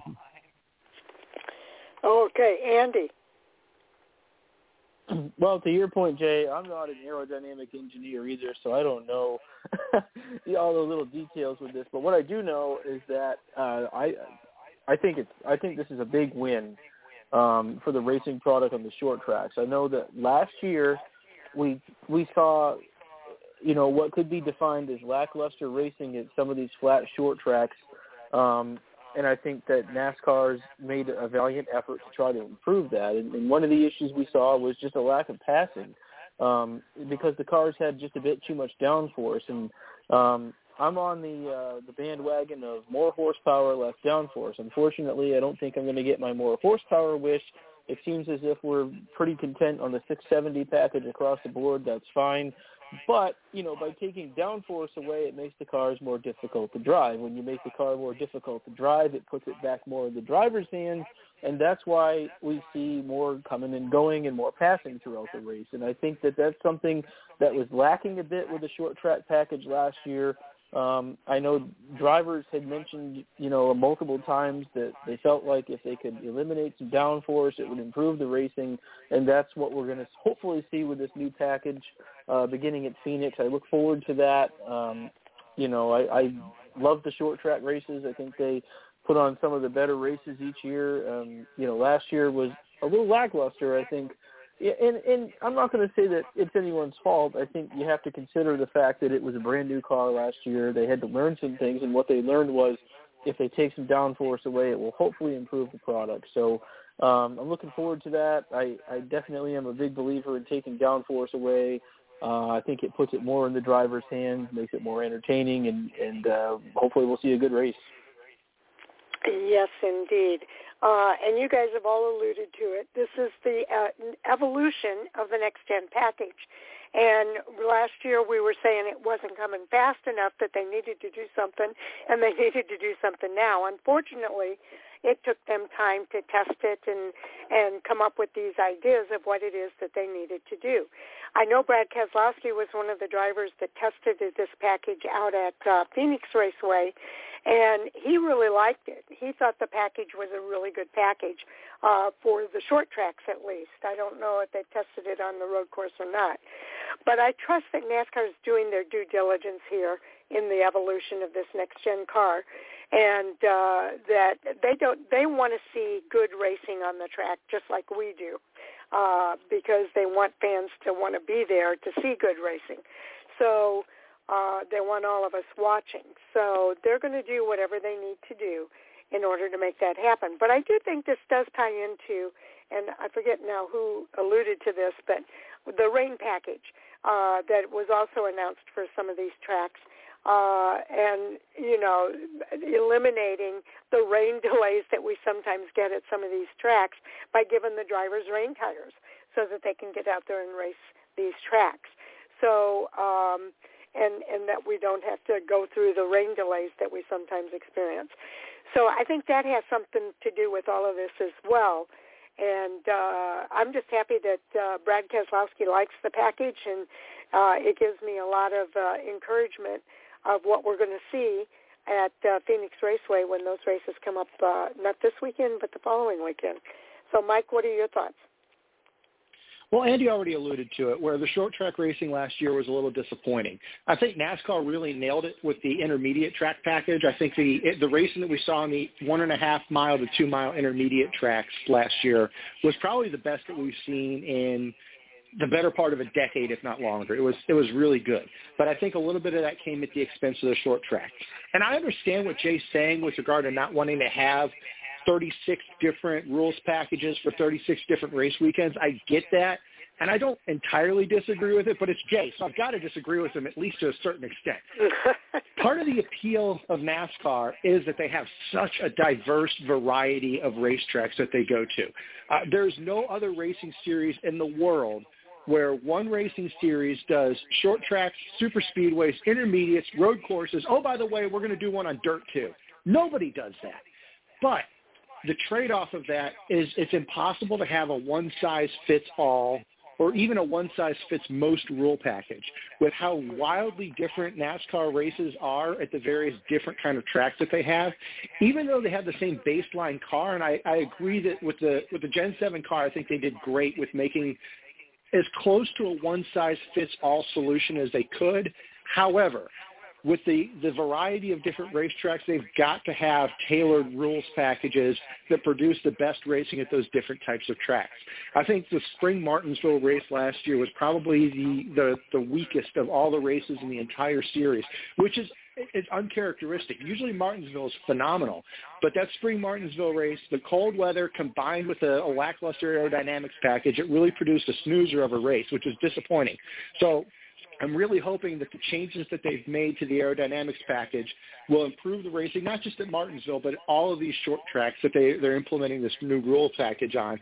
And we see the racing at these shorter tracks come up to the same level that we got to enjoy last year at the intermediate and super speedway races.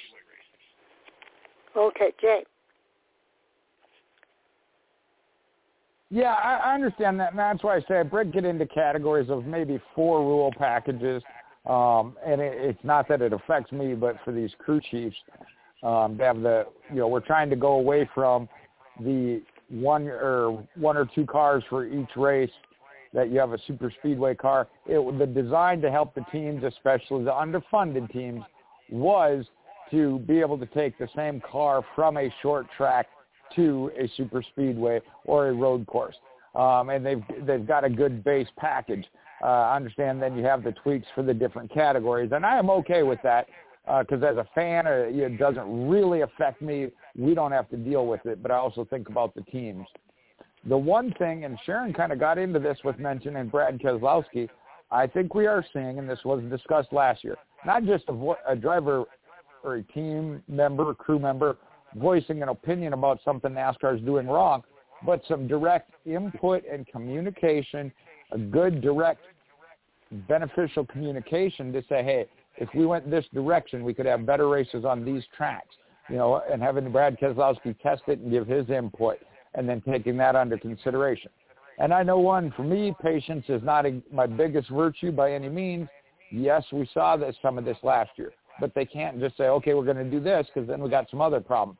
So they took their time, got the input, put a package together, tested it, make sure it's right before they implement it. And I appreciate that.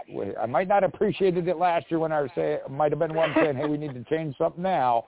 But you look at it long term, that's the right way to go about it. Okay. Andy, your thoughts?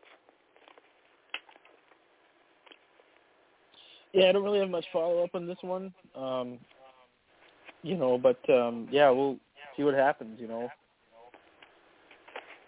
Yeah, I don't have a lot of follow-up either. I think you guys hit on all the main points here. And Mike, we'll let you have the final word. We're really not much more to add. We're in wait-and-see mode. We were not going to see it on track this weekend at Las Vegas. The first time we're going to see this new rules package on the racetrack is going to be this next coming weekend after Las Vegas at Phoenix. That'll be the first time that we see this package on track in competition. So, yes, you could do all the testing and aerodynamics and modeling and sims that you want, but really the true test of a package, any package, is how it races on the racetrack. And we're really not going to know until we see it on track at Phoenix.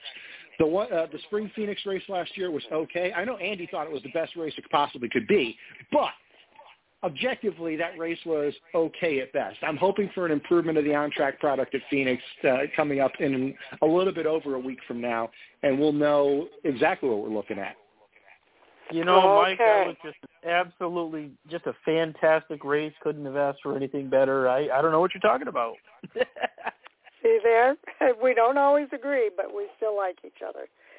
Okay, so, and we can kid around. Let's go ahead and do our roundtable here as we wrap up the show for tonight. Let's see, who do I want to start with? Andy, let's start with you. On Twitter, CB14Fan, and just glad to be on for the full show tonight. Really enjoyed it, Sharon.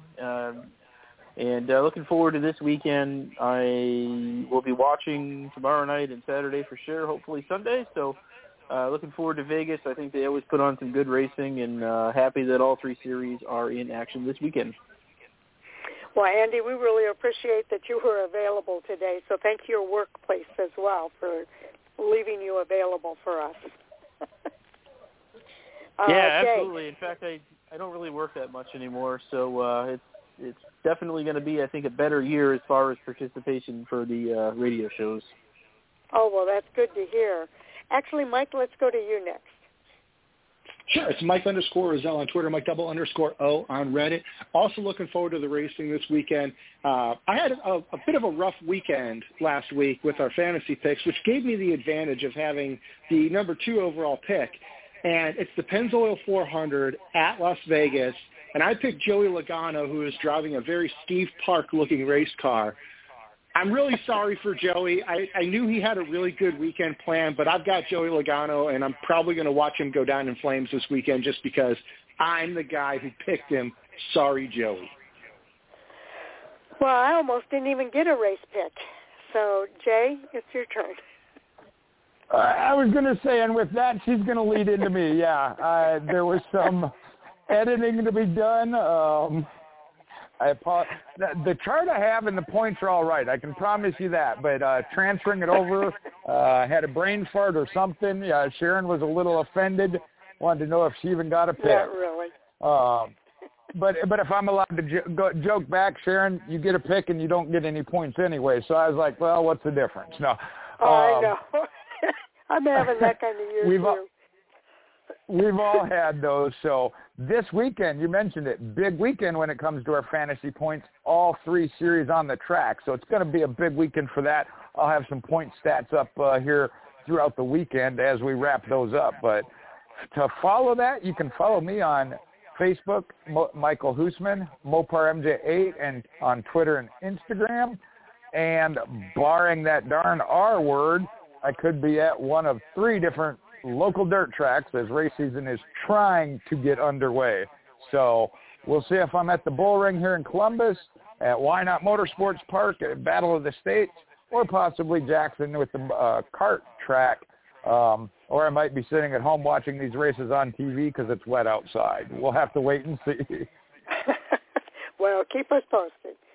Okay, I am Fan4Racing site on Twitter as well as Fan4Racing blog and radio on other social media. And we have our website, Fan4Racing.com.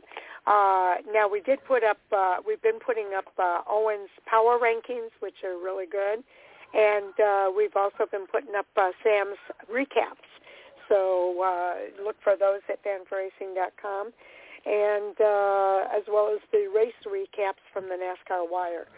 So we're looking, just like everybody else, looking forward to the races that are going to take place this weekend at Las Vegas. I love the triple header weekends when we get to see all three series on the track. The only thing that makes it even better is when ARCA's racing with them as well. But plenty of racing to watch this weekend, and I'm definitely looking forward to that. We appreciate all of our listeners for tuning in to hear what we have to say. We enjoy doing our Fan4Racing Radio shows, and we hope you enjoy listening as much as we enjoy doing. So with that, guys, thank you for all that you do. And Andy gets the kudos today for stepping in for Jay, and I will look forward to doing this again next Monday night at 8:30 p.m. Eastern Time with Sal Segala. So thank you, guys. I think we're ready to call it a wrap. All right. Thank you, and have a everybody. good night. Good night. Good night, everyone. Good night.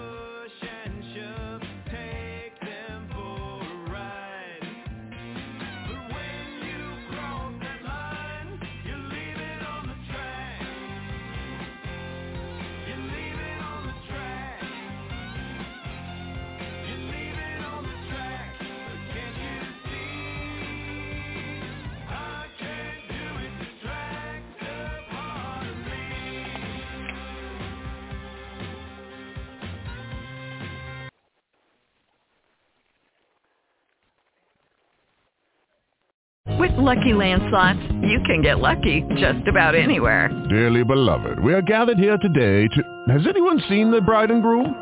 Sorry, we're here. We were getting lucky in the limo and we lost track of time. No, Lucky Land Casino, with cash prizes that add up quicker than a guest registry. In that case, I pronounce you lucky. Play for free at LuckyLandSlots.com. Daily bonuses are waiting. No purchase necessary. Void where prohibited by law. 18+. Terms and conditions apply. See website for details. Tax day is coming. Oh, no.